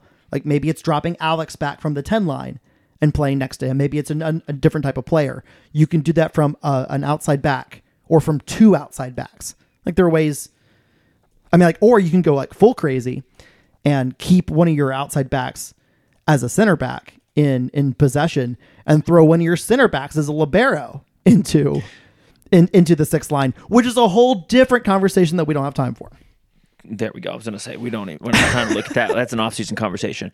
Next question, also from Zach Taylor. Any chance y'all kept up with our average attendance? I did not. However, my understanding is, from what I've heard, which is not the final word, we were like 400 more per game, roughly. Yeah, I think it depends on if you count Atlanta or not, which... I count games open to fans. Yeah, exactly. And so we had a higher floor. We were never under 2,000. Yeah, we were never under 2,000. I think we're pushing 2,900. Which is huge. If we're pushing 2,900, we're up like 700 fans. I think we were like 2,200 or 2,300 last year as an average. I think if you include Atlanta, we're into the 2850, 20, somewhere in there. So we'll see. We'll eventually have front office people and ask those questions. And hopefully we'll see that. Out there at some point. But we don't know for sure. But we know it was up, and it was up significantly, which is great. Hypothetical matchups. How would this squad have fared? And we don't have time to dive deep into this, so you need to be good on this one. USL League One, USL Championship, or El League Abroad. We're going to leave the League Abroad out. Actually, no, let's just say we're leaving the League Abroad out entirely. Okay. Where do you think we would have fared in USL League One, and where do you think we would have fared in the USL Championship? So I think this is... And you need to be quick on this. This is an interesting question. Right, which is why we're at an hour and 8 minutes, and I have to go to see Book of Mormon in like less than 2 hours. Let's try to wrap the mailbag around 6 o'clock. No, let's just keep rolling. But I'm just saying, like, you and I could talk about this question for an entire episode. So True. Tell me where you think we would have arrived. So the short version is we don't have access to P1 visas in NISA, right? And I think that shapes everything because those 2 leagues do. So like you're already opening from an apples to oranges comparison. P1 visas are getting guys that can come here on only a soccer visa. It's not that we have nobody of foreign descent, but we have nobody here who is on a soccer visa. Correct. So like... And that's because the league does not allow us to get that. If you didn't know, the league does not allow us to get that because the leagues run like dog shit, and so they haven't finished up their thing, so we can't do it. Right. So, number one, it's impossible to compare, and number two, because we do play for now in NISA, you build a roster with, number one, what you can get. Again, no foreign players, and like what you think can win in NISA. And that leads to, I think, a fundamentally different squad construction than you see in League One, which is typically way more athletic than NISA. There's some technical play in NISA, and don't get me wrong, there's some very technical play in League One at times. But like League One as a whole is much more route one, counterattacking, high pressing type of a league. And this is a last year stat, so like let's bear that in mind. Things could have changed a little bit this year. But last year, I think it was like 3/4 of the way through the season, the team that had more possession lost 2/3 of the time. So like, number one, we're building something completely different here. And I don't think that part would change if we were in League One or not. You don't think if Rod was the coach, it's not changing, you silly boy. You know it's not changing. But like, it's ridiculously hard to compare. Okay, but I'm gonna do this comparison. If you're gonna, I think we would have been. I think throw out the P1s. Who gives a fuck? Constructed how we're constructed now, and Taylor stays healthy. Okay, that's actually really good. I think that's a fair. I think thing. That's a fair. I think that's a fair barometer. Let League One table. Union Omaha were really good. Just gonna throw that out. They were really good. North Carolina FC was also pretty good. Northern Colorado, by the way, kind of emblematic of the pressing, counterattacking. They also had a couple freak players. I think it gets interesting when you get to like Charlotte, Greenville, and Forward Madison, and even Tormenta and Knoxville below them. Like we played Knoxville in preseason. We were obviously not the same team. Like Rod's teams are very process driven, and so they take a little bit longer. And it always takes longer to put together possession-based teams than like Route 1, like fuck around teams. And I want to point out, we beat Knoxville. Now, it wasn't pretty at times, but like we beat them. I'm going to say... I think we would have made the playoffs. We're a playoff... But it would have been... It'd have been a grind to get there. We're a playoff team because that defense is just too damn good. We're a playoff team in League One. The defense is too damn good. And if Taylor's healthy, we would be better and more dynamic. We would have lost. It's a much better league than NISA, top to bottom. The NISA is this year especially. And then I think in the championship, we are, if we have a good season, we're mid-table. If we have a good season. Yeah, I think we'd have to get some luck to go our way. Like Birmingham were the 6th seed in the East. And they beat us pretty good. They were better than us. And honestly, here's where the P1s really, really come to roost. Yeah. Is in the championship. Because the level of player they can get that are foreign, they have some they have some very good domestic players as well. But I think like our domestic players in League One, like I think this roster this year, just Rod put together a really, really good roster. Yeah. Like our 2 center backs, I believe, would have been 2 of the better center backs in League One. I'm not saying that they would have to, just like in NISA, they were the clear favorites. Like, yeah. I think in League One, we would have been a good team. And in the championship, we would have been, if we had a good season, if we got a little luck to roll our way, about mid-table. And if luck goes against us, we could be in the bottom 4. Yeah. And that is mostly driven by P1s. I think if you give Rod P1s, it's a whole different ballgame. It's a whole different but we can't do that. You also like, and like we don't know the budget or whatever we're working with now, but like there's a USL Championship like minimum budget. Yes. So like if you ask Rod to say, hey, congrats, you're in League One. Hey, congrats, you're in the championship. Like you have P1 visas, you have these minimums to work with, and the corresponding budget works out to be comparable. We believe then I think we're going to be fantastic. But that's a different question than what you asked. We believe that we are roughly competitive to League One salaries. Ballpark. I think we're fooling ourselves. We think we're competitive with championship salaries for the most part because the championship is a larger league with higher salaries. Yeah, absolutely. Okay. Did any NISA club impress you on or off the pitch? No. It's almost a next question. Like it is. If our season was shorter, would we have won the playoffs? Jed Henderson. Meaning, and I would say no. So it turns out we needed every little bit of that time towards down the stretch to get better and like truly get back to what made us and get Colin Stripling back healthy and get Taylor Gray back healthy. Even though it didn't work out, we absolutely murdered. By the way, Jed, if you want to be a real masochist, go do the XG for Flower City and let us know what yours is. I've been thinking about rewatching the game, but Why would you do that to yourself? I don't know, masochism, I think. But if our season was shorter, by the way, if I rewatch it and we do a podcast on it, it will be our lowest. There's not a chance I'm rewatching that game. I swear I'm not watching any. No. I haven't watched a thing. I haven't watched highlights. I haven't watched anything. So if our season was I don't believe we would have. Playoffs are such a crapshoot. They fucking suck, and it's also so crazy that you and I have talked about how much playoffs suck and how much we hate them and how they're unfair, and yet neither of us included winning a regular season title as our moment of the season. Because unfortunately, those it's things just are a true. bad taste in like American sports that like you could do everything. You could be the Braves won the pennant like 21 straight years or the division title rather 21 straight years, and the National League best record a few times, and the whole thing. Yeah, didn't someone actually set the baseball record for wins versus losses or whatever not terribly long ago, and then get bumped out immediately in the divisional series? Playoffs are not fair, but they are the way we judge seasons. So yeah, it just is what it is. Except not this podcast. We judge season by a total body of work and not just one game. Depending on when you catch me, yes. I'll ask you next week. You just didn't ask me 2 days ago. What part did the odd NISA schedule play in our falters in the end? Do you feel like a more even and balanced schedule? And you need to take this because I know you feel very strongly about this, but also remember where you don't have 10 minutes to rant about this one. Do you feel like a more even schedule would give us better results towards the end of the season and in turn more confidence in the playoffs? From our boy Bill. CFC Gunner 41 on Twitter. Yeah, I definitely think that the 24 games in 30 weekends, I definitely think plays a role, especially for a possession-based team. You want regular games. You want to play every Saturday or every weekend. You want to play with the team that we construct with actual pros, and not just a hodgepodge of whatever bullshit NISA couples together. You want it punishes teams that aren't performing poorly, because you don't get a week and a half, 2-3 weeks to get your shit together and formulate a plan and spend 3 weeks on a plan to prepare for one game.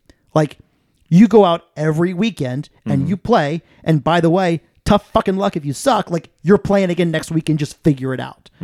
And I think the layoffs do definitely hurt us. And that's not why we lost a semifinal. We lost a semifinal because the woodwork is a cruel fucking bitch. Simple as that. And in full credit, because Mike Mejia had the game of his life in goal. And full credit, nothing I can do about that. But also we hit the woodwork about 1,000 other times. Yeah, I've blamed the woodwork a bunch because it's an easy metric to point to, hitting it 4 times in regulation, not even including penalties. Guys, we're not. But he also made a fuckload of saves, great saves, clearances off the line. Look, Olympico saves that go down as a 0.001% chance of scoring that don't even show up in the 3.9 xG. He was just unbelievable. And if we had come together and it was last year's semifinal, and maybe we it's still 0-0, but we only create 1.15 in XG. You're well, we weren't good you enough. Created a goal and you didn't score a goal because soccer is is cruel sometimes. So last year, then I think this is a more fair question. Yes, but we generated 3.9 goals and expected goals. That is freak to the 45th degree of circumstances. And it just sucks because it feels like it happens all the time to us. Their first shot on target was in the penalty shootout at the end. And it was Luke Ferreira saved. Oh yeah, it was the first one. Yeah. It is the first one. The Luke Ferreira got saved. It's just we were absolutely dominant, and it didn't go our way. I'm not saying it's okay, but that is the tail of the tape, so to speak. I will also say I don't have the same bugaboo that you have about the schedule. I agree that your way is optimal, but I just don't care. I'm not listening to the excuse last year about us having too much time off, and then this year about us. Just play the games. Everyone has to play the games. It's not fair. It is what it is. You got to go out and beat the players, and I beat the players that are on the other side of the. And by the way, team. It's clearly not what. And it didn't hurt us. It didn't hurt us at all. In fact, I would argue it helped us in the end because we got that extra Club de Leon game to help us. We needed the extra bit. Yeah.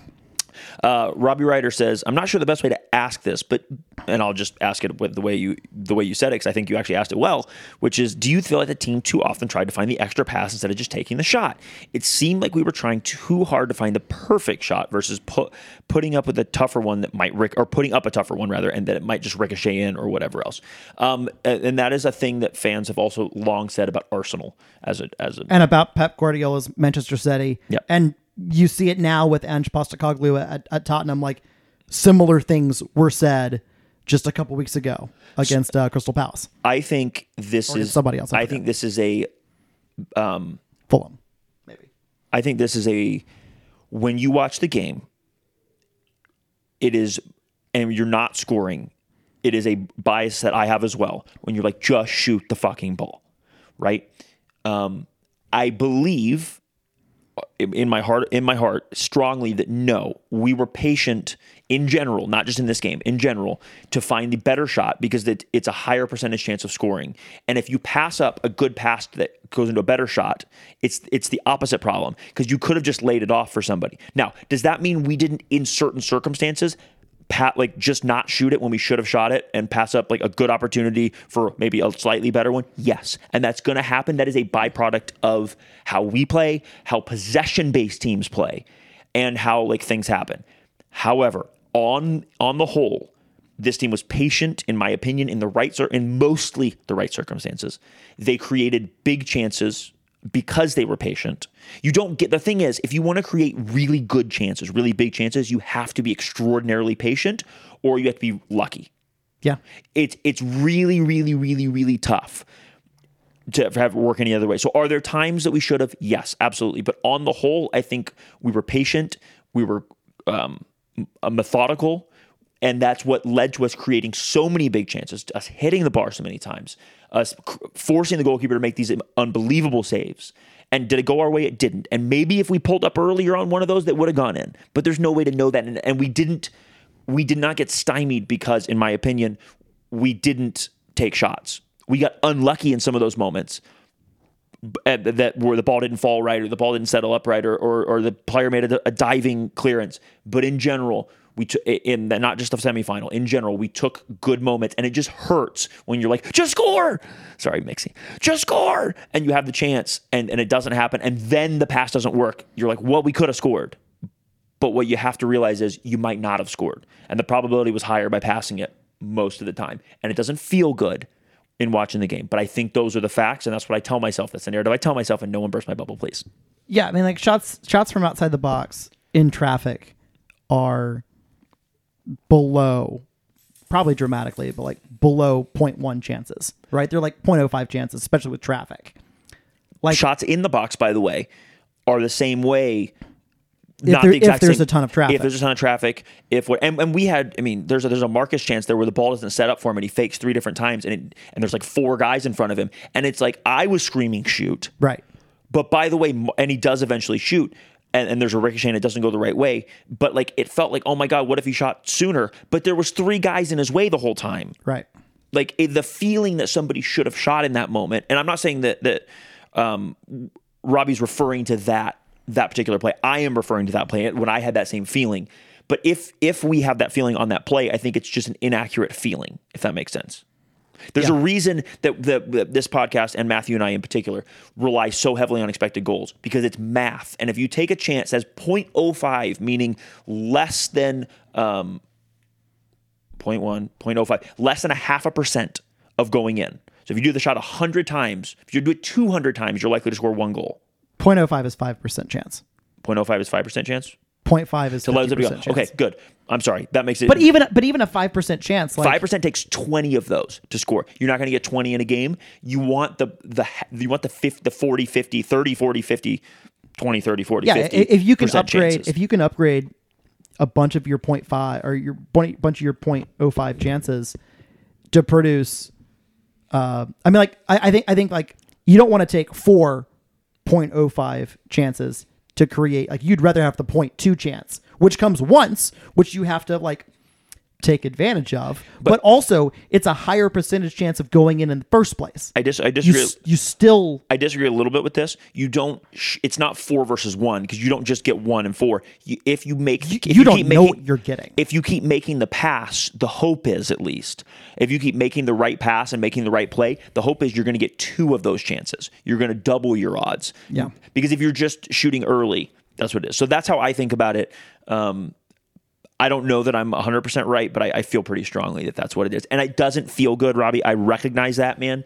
I agree with you. I have the same feelings, but this is what I tell myself. And it's the same way that, 2 days ago was an emotionally horrible day. Well, 3 days ago. Tuesday, I was a fucking mess, and I shouldn't be over a stupid soccer game, but I was an absolute mess emotionally. And then on Sunday, I was in way better shape than I was Tuesday. Way better. But the story that I told myself on Sunday and the story that I'm telling myself today are the same, which is we got fucking playoffed in a different way than we got playoffed last year. Last year we got playoffed. We got truly playoffed last year. Well, like this year we got smited by like the expected goals gods that wanted to make a point on double pivot if they ever find out about this in a few weeks. It's different. Here's the difference. Let's not tell them. Here's the difference. I'd be curious to hear a podcast about like how unlikely that is. Last year versus this year. Last year we got playoffed by you only have one game to play and you came with a team that helped you not create anything. And you weren't quite as sharp as you needed to be. And so it sucks it was only one game and they got a lucky goal and they beat us, right? This year we created everything, but because it's only one game, instead of it being a 2 or 3 game series, maybe I don't know how I'm not in favor of the MLS model, but of doing 3 game series. But yeah, we got playoffs in an entirely different way. Ross has a question here. Last year, Rod changed his preferred system and introduced wingers. Why did we stick with that this season? I.e., why didn't we change personnel to accommodate his style? And would you expect that we change as we transition into a new league? Well, first I'm going to give you a little wink because I'm not sure if we're transitioning to a new league, but I sure fucking hope so. Yeah, I think Ross, the thing is here, we kind of did change because we think about the 4-3-3 and how we do formations is from defensive formation. So you have the back 4, you have the 3 in midfield, you have 2 wingers and a striker, that makes a 4-3-3. But in build up, what was dramatically different this year was the 2 outside backs pinching in to create, like we talked about earlier, so I'm not going to spend a lot of time on this, the 2-3-4-1. We had an extra player in midfield. And sometimes one of the 10s would drop in to collect the ball. Sometimes you get one of the wingers to drop in a little bit. Every now and then you get Marcus to drop in, which was fun. Marcus did a lot later on in this season. Especially late in the season. Late in the season, Marcus really, really, really became he was always could do this, but became really effective dropping deep. And I think hitting that first time ball out or collecting for a little bit. It was very good. And I think he did change personnel to fit this style. I think he at some point he went into the offseason and like spoiler, we played the style against Atlanta in the first game after just 12 players on the roster. And we played what style? The 2-3-4-1. Oh yeah, we changed. And that was changed greatly from last year to this year, but it was on the defensive side. And that was with Joseph Perez as the left back and Jung Lusso as the right back because Jonathan Partita, who was brought in I think to be the starting right back, was unavailable because of injury. And like Partita, who had spent some time as an outside back, had also spent some time as a 6. Kind of naturally, I think what the plan was, to play in that sort of style all season, and we ended up sticking with that. So, yeah, I take slight issue with that question, but I think it's a really interesting one. So shifting forward, I agree with you, but shifting forward into the forward line, playing with wingers versus playing Christmas tree, because we did not play Christmas tree, we played with wingers. Yeah. Why do you think he didn't go back to the Christmas tree? Taylor Gray. And because I think he wanted to find a way to get Richard help. I think the question of being too open when we had him on the podcast, he like we talked about beforehand, like, we were kind of open, like this gave us a lot of moments. Richard was incredible, but like, is that sustainable? And he was like, no, it's not. He was like, no, it's not. So we went out and got like literally the 2 best center backs in the league this year, Aiden and Anatoly. One from outside of the league, one from inside of the league. Right. And then just brought help in terms of the outside backs who were also better defend. Like all 4 of our defenders in their positions were better than the defenders. Their defensive counterpart. Than last year. And that's Right. including Colin as a right back. Look, Tate is a solid defensive right back. Colin is better defensively. Yeah. Look what Tate did offensively this year in League One. He was great. 7-8 assists, something like that. I'm not saying he was poor defensively. He's not. He's a solid defender. Colin's a better defender. And like for what we were Colin's looking a center back playing right back. for what we were looking for, especially because Tate chose to do something else. He chose to go back closer to home and like, of course, and go to League One and like we're not bad. It was by a the great way, move for him. Turns out. I think Tate would have been great absolutely. I think he would have slotted right into that Partita role. No problem. I don't think we ever would have signed Partita because he you would have played had it the same way with JP. Like, a little bit of a 6, a little bit of an outside back, and then a bunch of like his winger quality that you saw with all the assists this year would have been 100%. Yeah. So there's no shots being taken, but he is defensive wise though. Like Colin Stripling is a center back now. We had to adjust to make it fit what the other thing is needed. Greg Stratton, Travis Ward, good players. Travis Ward particularly going forward. Greg Stratton, very balanced player. JP's just a better defensive player than both those guys. Yeah, better defender. I mean, JP was best left back in the league.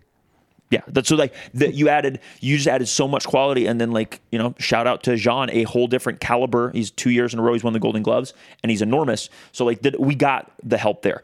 But going back to wingers, which we've not answered the question, we already had Damian, and Damian's. It is arguable whether he's more of a 10 or more of a winger. Now, he didn't end up playing a lot, but we had him to begin with.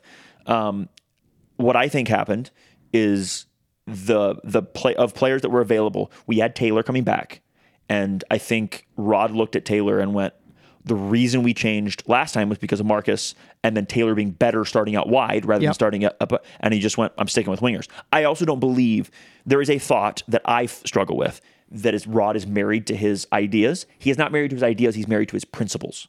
Yeah. And the principles and the ideas change. The principles remain the same. The idea is, what kind of formation are we playing? The principle is that players have to be able to interchange, play multiple positions, keep the ball, play with the ball, disorient and unbalance the team with the ball. Those are principles. The ideas could be, I think you could see Rod play, this is a wild one, but he did it once, twice this season, play a 3-man if he felt like his principles would be best expressed by the personnel. Now, is that his preference, his first preference? No. But he will do whatever it is within his principles to put players and personnel in the right positions to succeed. And I believe he'll go back to wingers again. And here's why. I believe he liked this year, especially with our defense being as good as it was, but being a little bit isolated positionally because they were very responsible with Colin staying back deeper and JP being always up and down and getting back and not getting stuck up forward. I think he really valued having dynamic wingers. We said it a million times as our offense went, as our winger play went. Mm-hmm. And I think that blueprint going forward is a very doable and workable blueprint. I think you see Pep Guardiola doing it at Manchester City slightly differently, but in the same way with extremely dynamic wingers. And by the way, Pep plays one dynamic winger and one less. They plays them a little bit differently. He doesn't play Doku and which is a whole other thing. He doesn't play Doku and Grealish at the same time, which is a wild thing. But point being is, I think because you can then let the wingers cook, let them beat some guys, and you saw with Jesus at bringing in really dynamic players. He found a way to make the offense work. He found a way to make it work with Marcus. And I've been surprised before, but I just think he will continue down. There'll be some tweaks for sure because he has tweaked every year something. Right. And he will tweak to the personnel more than anything. But I think principle-wise, if he can get a dynamic winger that does his principles, and Taylor Gray is back, which I just don't know how you don't bring Taylor back with how good he's looked these last 2 years, assuming he wants to be back. Like, I think you'll see him playing with wingers again. And I also think it's easier to find a dynamic winger than it is to find a 10 that can do the dynamic things and provide the width. I'm not saying those players don't exist, but I think it's easier to find a feet on the touchline winger. And if we go into a new league, knock on some wood, and we get P1 visas, like there exist more tricky wingers in the world. And I think that you'll see more. I think there exists more feet on the touchline tricky wingers. We'll discuss this a lot more as we get into the roster building phase. But I do think now that a lot of teams are playing possession, a little bit pressing, sometimes inverted, fullbacks or whatever, I think there's a bunch of different models out there between Arsenal and Tottenham and Man City and even Bayer Leverkusen. Like, there's enough models out there that it doesn't always have to look the same. And it'll be really interesting. Like, CFC mostly modeled what ended up becoming Ange Postecoglou's Tottenham at one point in time. Don't be crazy. He modeled us. Well, yeah. Okay, so we already talked about this formation question, the style of play, 4-3-3 versus a 4-1-2-2-1. I'd rather not dive super far into that because I think we've... We're done. That's covered. That's covered. I just didn't mark it out. I'm marking things out where we're going. What was the most important position to get right? I don't know who asked this question, so sorry. I think it's in Ross's...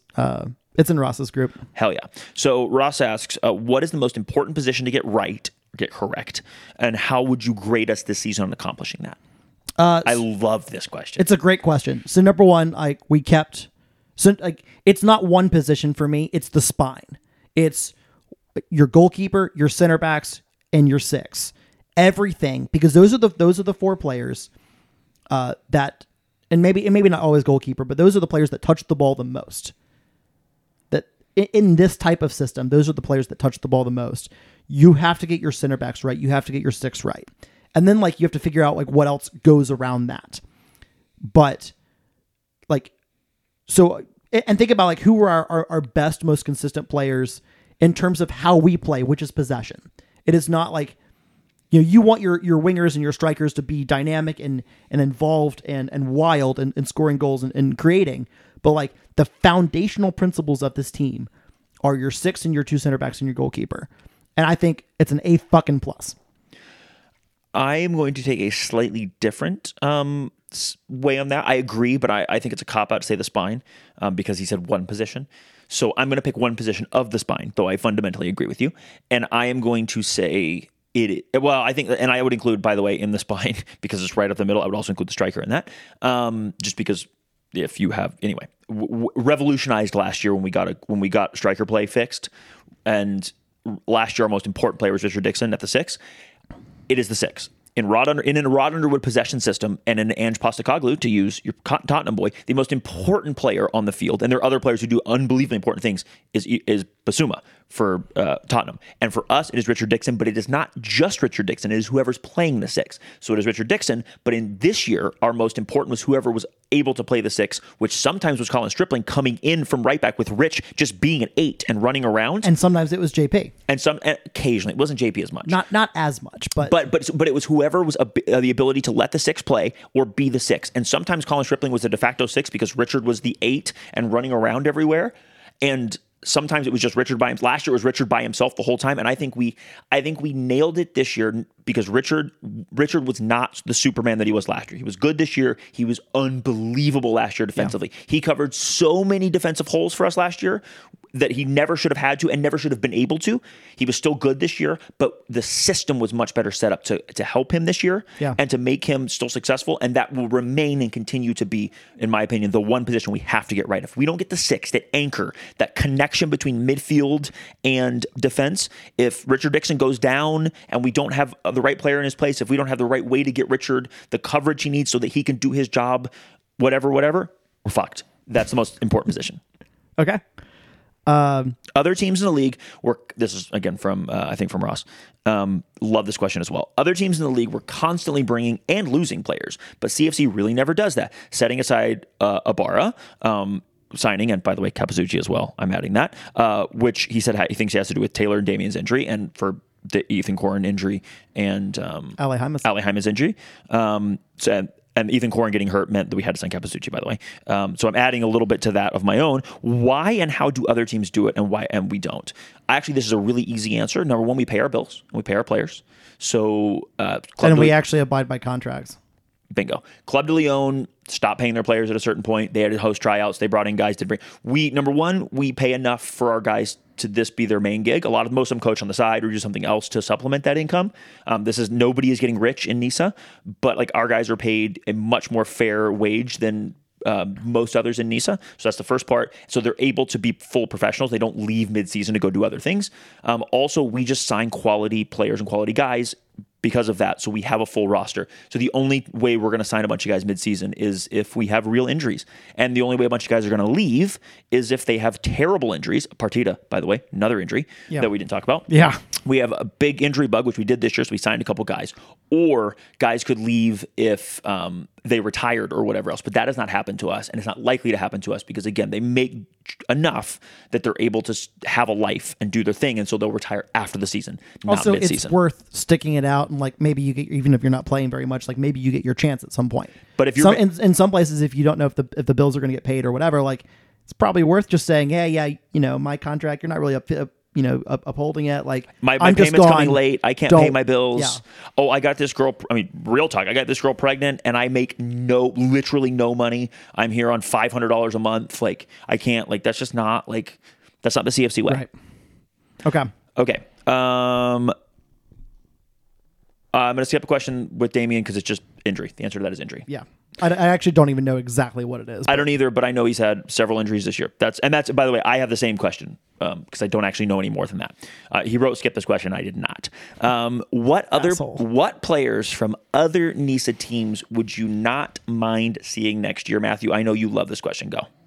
So I'm gonna take this with the assumption that the rumors about MLS Next Pro are true. Go.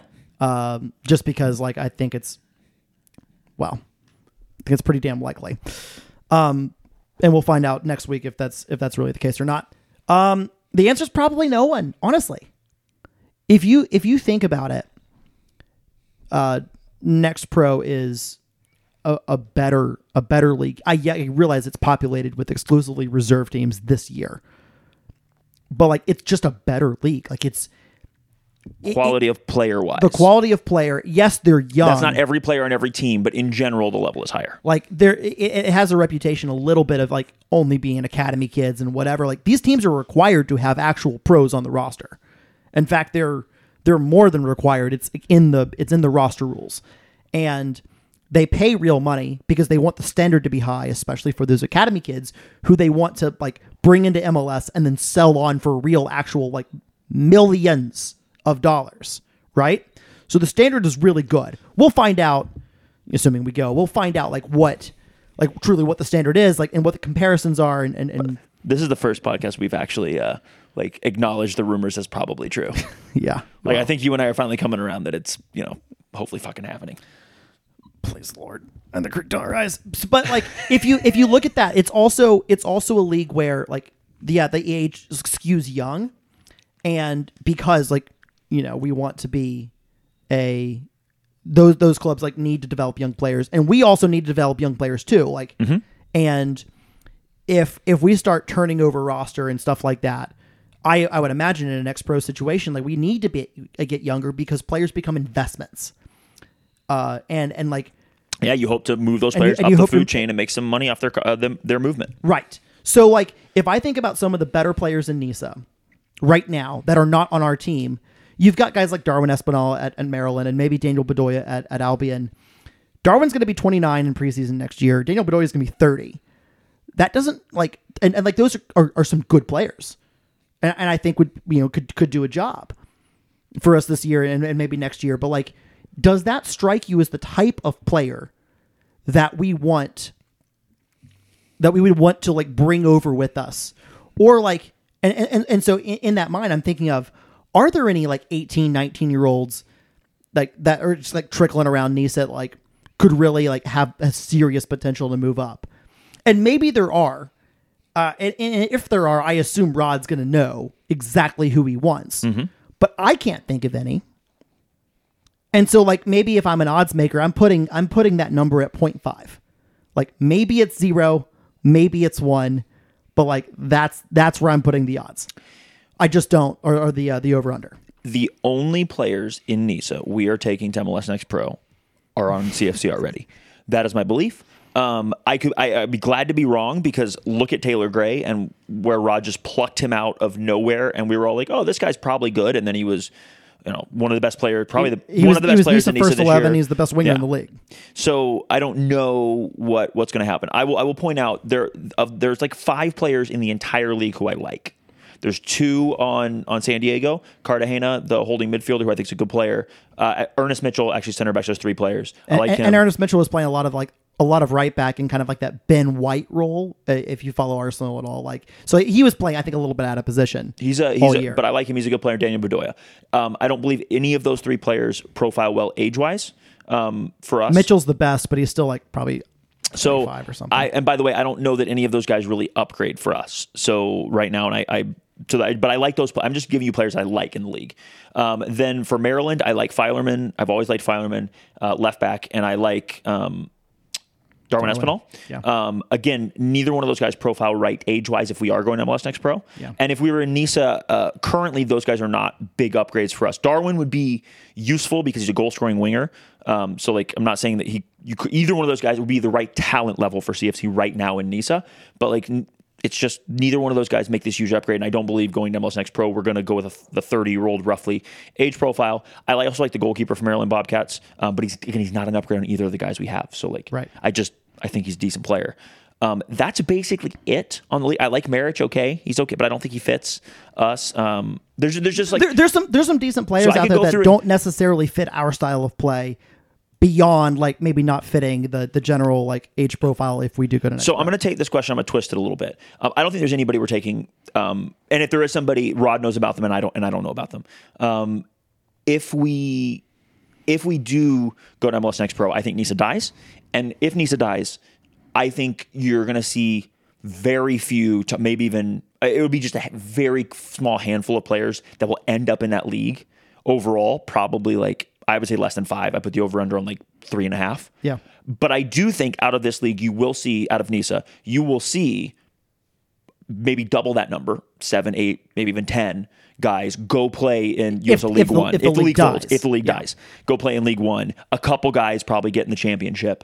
Like, there's some other players that are professional. I just think the way MLS is skewing, mostly young and talented, is not how Nisa is for the most part. And so I don't see us taking up people, and I don't see a bunch of Nisa players finishing or ending up in at least this year's crop of Nisa players, rather, ending up in MLS Next Pro.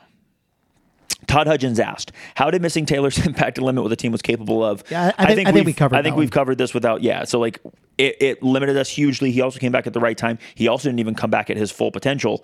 And it just shows how good we could have been with him. And I mean, just imagine Ibarra and him together, man. Yeah. Or hell, Mumu and him together when Mumu was good, when on the days that he was good, rather. Imagine Damian when he was healthy. Like, there's just so many ways that Taylor makes that team better. Yeah.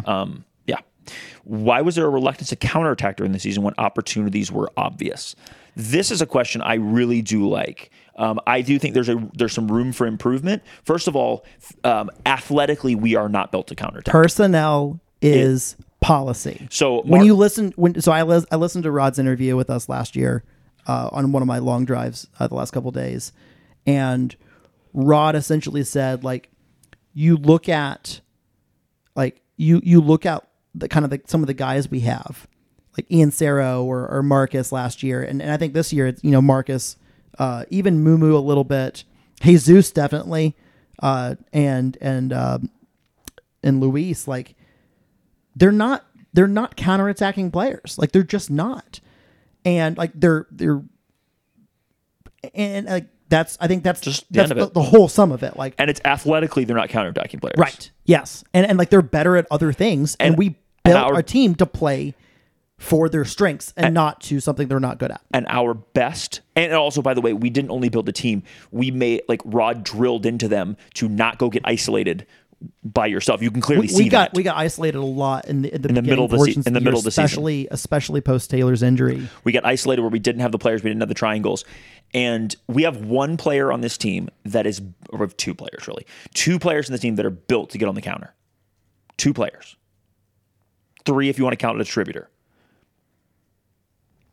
Anatoly can kick the ball a fucking country mile. Yeah, that's true. That's true. And actually, I'm sorry, and there's 3 more players on top of that. Juan Luis is built to get on the break. That guy's athletically built to get on the break, and also his instincts are to take on the man and beat a guy and get in there. So he was the one winger, and by the way, you saw it. We did go long, and we did play more on the break. With and I realize going long and on the break are not necessarily always the same thing, but in this, I'm grouping them together because the skill set can be similar. And Alice McGrath in transition is very, very good at stepping, and when we did go in transition, it was normally because Alice McGrath caused a turnover. It's just like one man, like oftentimes it was one man press, like setting take everything the ball, up. do the thing, yeah, not like a full like we win the ball and it's 7 guys, like or 4 guys or whatever going for it. It was rarely like that. So you have one distributor who you did see go long, but you have one guy in Juan Louis who played every regular season game, but by the way, he only started the first like third of them and then didn't really start much after that. Yeah. You have Alex McGrath, who did start all the time and did get, yes, when we got in transition, it was usually because Alex McGrath did it. I would say, in my own mind, probably like 70% of the time. And your other player is Taylor Gray, who can do it all. Taylor Gray is a complete winger and is very good at getting into space and getting on the break. He got hurt 5 games in. I do think you would have seen us get more into transition with Alex and Taylor Gray combining, with Luis slipping more balls in, with maybe playing a winger that's a little more direct in Juan Louis on one side a little more often, with Taylor starting potentially if Taylor doesn't get hurt, but he got hurt. Yeah. Jesus Ibarra is a very good player. Marcus is a very good player. Neither one of those guys in a straight line is very fast. They're both incredibly technical. Yep. And kicking the ball long to them, if you didn't see it, like go back and watch it. Neither one of those guys is beating most center backs in a foot race, and definitely not beating the outside back. So it just wasn't our game. And so I am happy with how we play. Would I like us to be better in transition going forward? Yes. That's why I like this question, because I would like us to have a more balanced attack and be a little bit better in transition. And in transition moments, like which one of the things Todd alluded to is, why didn't we go for it more often? There were definitely times that I wanted us to go for it and we didn't. I understand why we didn't. I'm not upset that we didn't when I try to use my logic to it. But also, if we have Taylor, and if we have another couple players that are in the lineups on different days, there's a world in which we can be more balanced and be better at using space. And that will stretch defenses out and make us better at what we currently do. Breezy, it's 6 p.m. on Friday night. And I say that because this next question like immediately got answered just a couple minutes ago. Really? And when you listen, and when y'all listen, kind of thought we were skipping this question. When you listen to the podcast, whenever it does come out, like we have this news now, so we're just going to talk about it. Jeffrey Clymer had asked, who are the most likely returners based on multi-year deals or performance or whatever factors, like maybe this, maybe next pro type thing. And oh fuck, okay, the club has announced end of season roster decisions ahead of 2024. So I'm just going to read it to you. Listeners, we've been going for an hour and 52 minutes. This news just came out. We don't have the emotional processing power definitely to not do this now, nor the time. You have Book of Mormon tickets. I do. You have them tomorrow. Yeah, tomorrow. I have them tonight. Fucking can't wait. Bill's going. Bill, one of the guys who asked questions near SCFC Gooners, also. I got him tonight. Nice. Well, maybe we'll talk about it next week. We don't have them. Smitty has them with me tonight. Oh hell yeah! Tell him I said hi. Hopefully I'll see Bill. We don't have them together. Okay. Well, so we're just we don't have the time. We don't have the processing power. We're just going to acknowledge this. We're going to read it, and then there are some goodbyes that we have to say that we'll do very short order. I do want to come back in another podcast, whether it's the next one or a separate one, to formally and officially say goodbye, remember moments, talk about the things that make us happy, and obviously we wish them well now, and we'll do that as well in a future pod. So let me just read this for you real quick. Returners first. Chattanooga Football Club announced today announced end of season roster decisions ahead of the 2024 season. The following 8 players will be returning for the 2024 season: Jean-Antoine and John Burke, so both goalkeepers; Richard Dixon, Jesus Ibarra, Luis Garcia Sosa, Joseph Perez, Anatoly Prepelitsa, and Damian Rodriguez. The following 6 players will not be returning for the 2024 season: Alex Jaimes, Lenny Lopez, Mattia Mwape, Marcus Nagelstad, Jung Woo So, and Colin Stripling. Next paragraph. Lionel Alvarenga, Aiden Bowers, Sebastian Capizzucci, Taylor Gray, Ethan Corin, Juan Louis, Alex McGrath, and Jonathan Partita remain in discussion with the club about returning for the 2024 season. The futures of the remaining 2024 roster will be communicated at a later date. Everyone at Chattanooga FC would like to deeply thank all the departing players for their contributions to the club and to the community. And it lists out the roster as of today. 2 goalkeepers, John Burke and John Antoine. 2 defenders, Joseph Perez and Anatoly Prepelica. 2 midfielders, Richard Dixon, Luis Garcia Sosa. 1 forward, Damian Rodriguez. That also should include Jesus Ibarra. So, yeah. Oh boy. Okay, let's start with the returners real quick. I'm gonna cobble while you do something. I'm gonna you write some things. Does not look like Fabian and Hugo were mentioned on academy contracts. Number 1, let me take a second to cobble together. Kind of unsurprising there, I guess. Meaning, like, I would imagine. I don't know if they're trying to go to college, trying to not go to college. Yeah, and what they're trying to do. Whole different ballgame. Okay, so we kind of knew some of these, right? But Jean-Antoine being back, John Burke means the goalkeeper position is set for next year. We're not going to do super deep analysis here, but now seeing it for the first time. Captain Richard Dixon is back. Jesus Ibarra signed mid-season, so it makes perfect sense that he would be back on a more than a 1-year deal, or like a season and a half or whatever. It might be on a 2.5 season deal. Who knows? Luis, that one's interesting.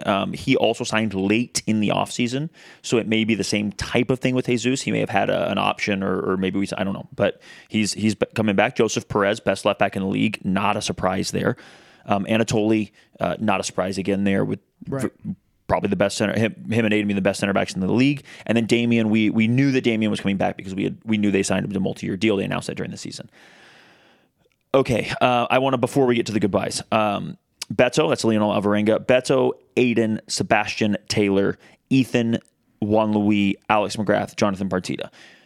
Remaining in discussions, meaning this could be anything between currently negotiating a contract with a contract offer on the table with whatever. I mean, we're a week out. We're not even to the championship game. We were already announcing. This is wild.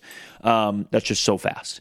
And I think mostly a good way, but so fast. But you have guys like, it could be a negotiating a contract yes. right now. It could be renegotiating because they didn't want to activate their option. So you're renegotiating a contract to see if you get that, or you might still activate their option, which we have until November 30 to do. It could be they were on a 1-year deal, no option, so we need to renegotiate. Just if they in want to general, sign again. It could be like someone like Jonathan Partida is a great example here because he was hurt literally all year, coming back from an ACL injury. You know, we may not want to, for example, offer him a contract until we see him in preseason. Right, because he was just barely coming back to practice at the end of the season. So like, there's a wide range, and we're not going to. We don't have time or capacity to really speculate or anything on this category. Yeah, I was not prepared for this. Okay, I put together a little thing for these 6 goodbyes. So I would like to, Matthew, suggest that we do what we have always done. We're not always, but what we've always done with this podcast, which is talk about a couple like fun and key moments. And I'm going to tell an Ali Hyman story now. That he's do you just want to do this now or like? I want to talk about some of the guys that are leaving. Yeah. And we can talk about it more, later. I'd like to talk about it more. I just don't think like I don't think I have it in me. Okay. You going to do a whole separate podcast later? Let's just, I don't know if it's a whole separate podcast. I don't know if it's like... Gather some stats, talk through some moments. If we have to tack it on to news or whatever we do, like I just want to... Okay. I want to do it justice, and this will not be justice. I want to say, okay, I'll say one thing. Alex, Lenny, Mumu, Marcus, Jungwoo, Colin. We'll do a better tribute at some point, but thank you. Yeah, thank you so much. Thank you for whether you played 2 years here, 3 years here, 1 year here. You guys fucking rule. We love you. Once a blue, always a blue.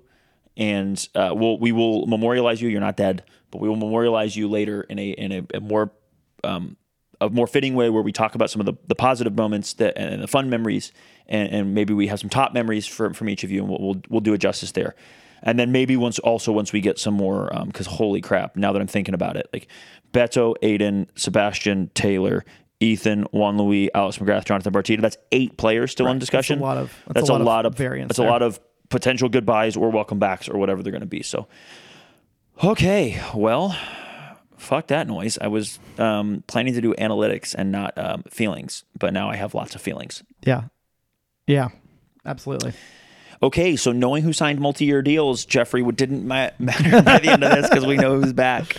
I will. The one thing I will say about some of the guys that we have already signed and some of the guys that are on the list of guys who are coming back, looking at this list and thinking about next year, some of these guys will be nailed on starters, but some of these guys are coming back and will either be fighting for starting jobs or will be backups. And I'm not saying who is who. What I am saying is we are entering, we hope, a new league and a whole new horizon. And it's going to be very interesting to see who is where and speculate privately and maybe publicly on who is going to play and who's going to be the starter. I'm sure we'll produce predictions for starting lineups and whatnot. I think if you look at something like the goalkeepers, we brought back both goalkeepers. You got to assume, I shouldn't say got to, I would think we're not going out and getting another number one, quote unquote. Yeah. You're letting John Burke continue to grow into that number 2 role, or maybe, going into his second year, he can start taking playing time from the starter in Jean, and then you're bringing Jean forward to be the guy, I would think. I'll stay out of the rest of them, but I'm just using those as examples. Position by position, it may change on whether we think those guys are going to be starters, just like contributors, depth pieces, or just guys that fight for. And that's all going to depend again on who we sign, on the personnel. Well, Matthew, it is the end of 2023. This is not the final podcast of 2023, but this is very much the end of 2023. This is our final, at least so far that we've no, it's not. This is our wrap up, our analytical wrap up. That's what I'll say. We're still going to have hopefully Rod Underwood, and now I will put out the call for questions. If you have questions for Rod, by the way, scheduled soon. He is scheduled for next week. Knock on wood, nothing comes up, but that is the schedule. That is the plan. I'm going to tell you now. If you ask, I mean this with love. If you ask a question that we don't want to ask, we're not going to ask it because it's Rod, and I'm terrified to ask him a question I shouldn't ask him. But please send us in the questions. I will steal your ideas and steal your questions and give you credit, of course, if we have a good question from you. And by the way, we did not last year when we had Rod on the podcast. Roster decisions were not out yet, and they kind of mostly trickled out really in the end. They turned to come out in a group fucking 5 days later. Yeah. So holy shit. Are we going to ask him about the decision to keep certain players and are we gonna ask straight up Bowers, our defensive MVP, is gonna be back? We're not gonna ask straight up why did you cut this player? Why did you keep this player? Yeah, definitely not gonna do that. It's more I'm just not getting into that process because that's going way too far. I do think we will talk about the players that we're keeping and why and be a little bit more general about it. And I understand that might be frustrating to listeners to not get that side of things, but there's some things that I'm uncomfortable. I don't want to know. I will also point out that with all due respect, I don't know that Rod is coming on this podcast if we were going to beat him up with questions like that. Yeah, he doesn't have to. He chooses to. He's very nice and generous with his time, and so we're just going to be a little bit careful about just things that would make him uncomfortable. And talking about that kind of stuff. I do think some of these questions are excellent. If our season was shorter, would we have won the playoffs? But some of these, y'all, thanks for the mailbag. These are so good. These were so good for us today, but some of these are so good. So if you want to hear Rod answer these questions, we stopped planning a full-on analytical review because some of these questions were just better than the questions that we had for each other. Do the thing. So listeners, thank you for listening. Viewers, thank you for watching. As Jay said, we are on YouTube. If you could give us a thumbs up, if you could shoot a comment out there, it really does help the algorithm. It also lets us know that you're appreciating the YouTube, which is a more work than just the regular podcast. So if you're liking it, we appreciate it. Again, thank you for listening. We can't wait to be with you soon. And you got to say something? Nope. I was just going to say thanks for listening and thanks to the players and bye. And bye. There we go.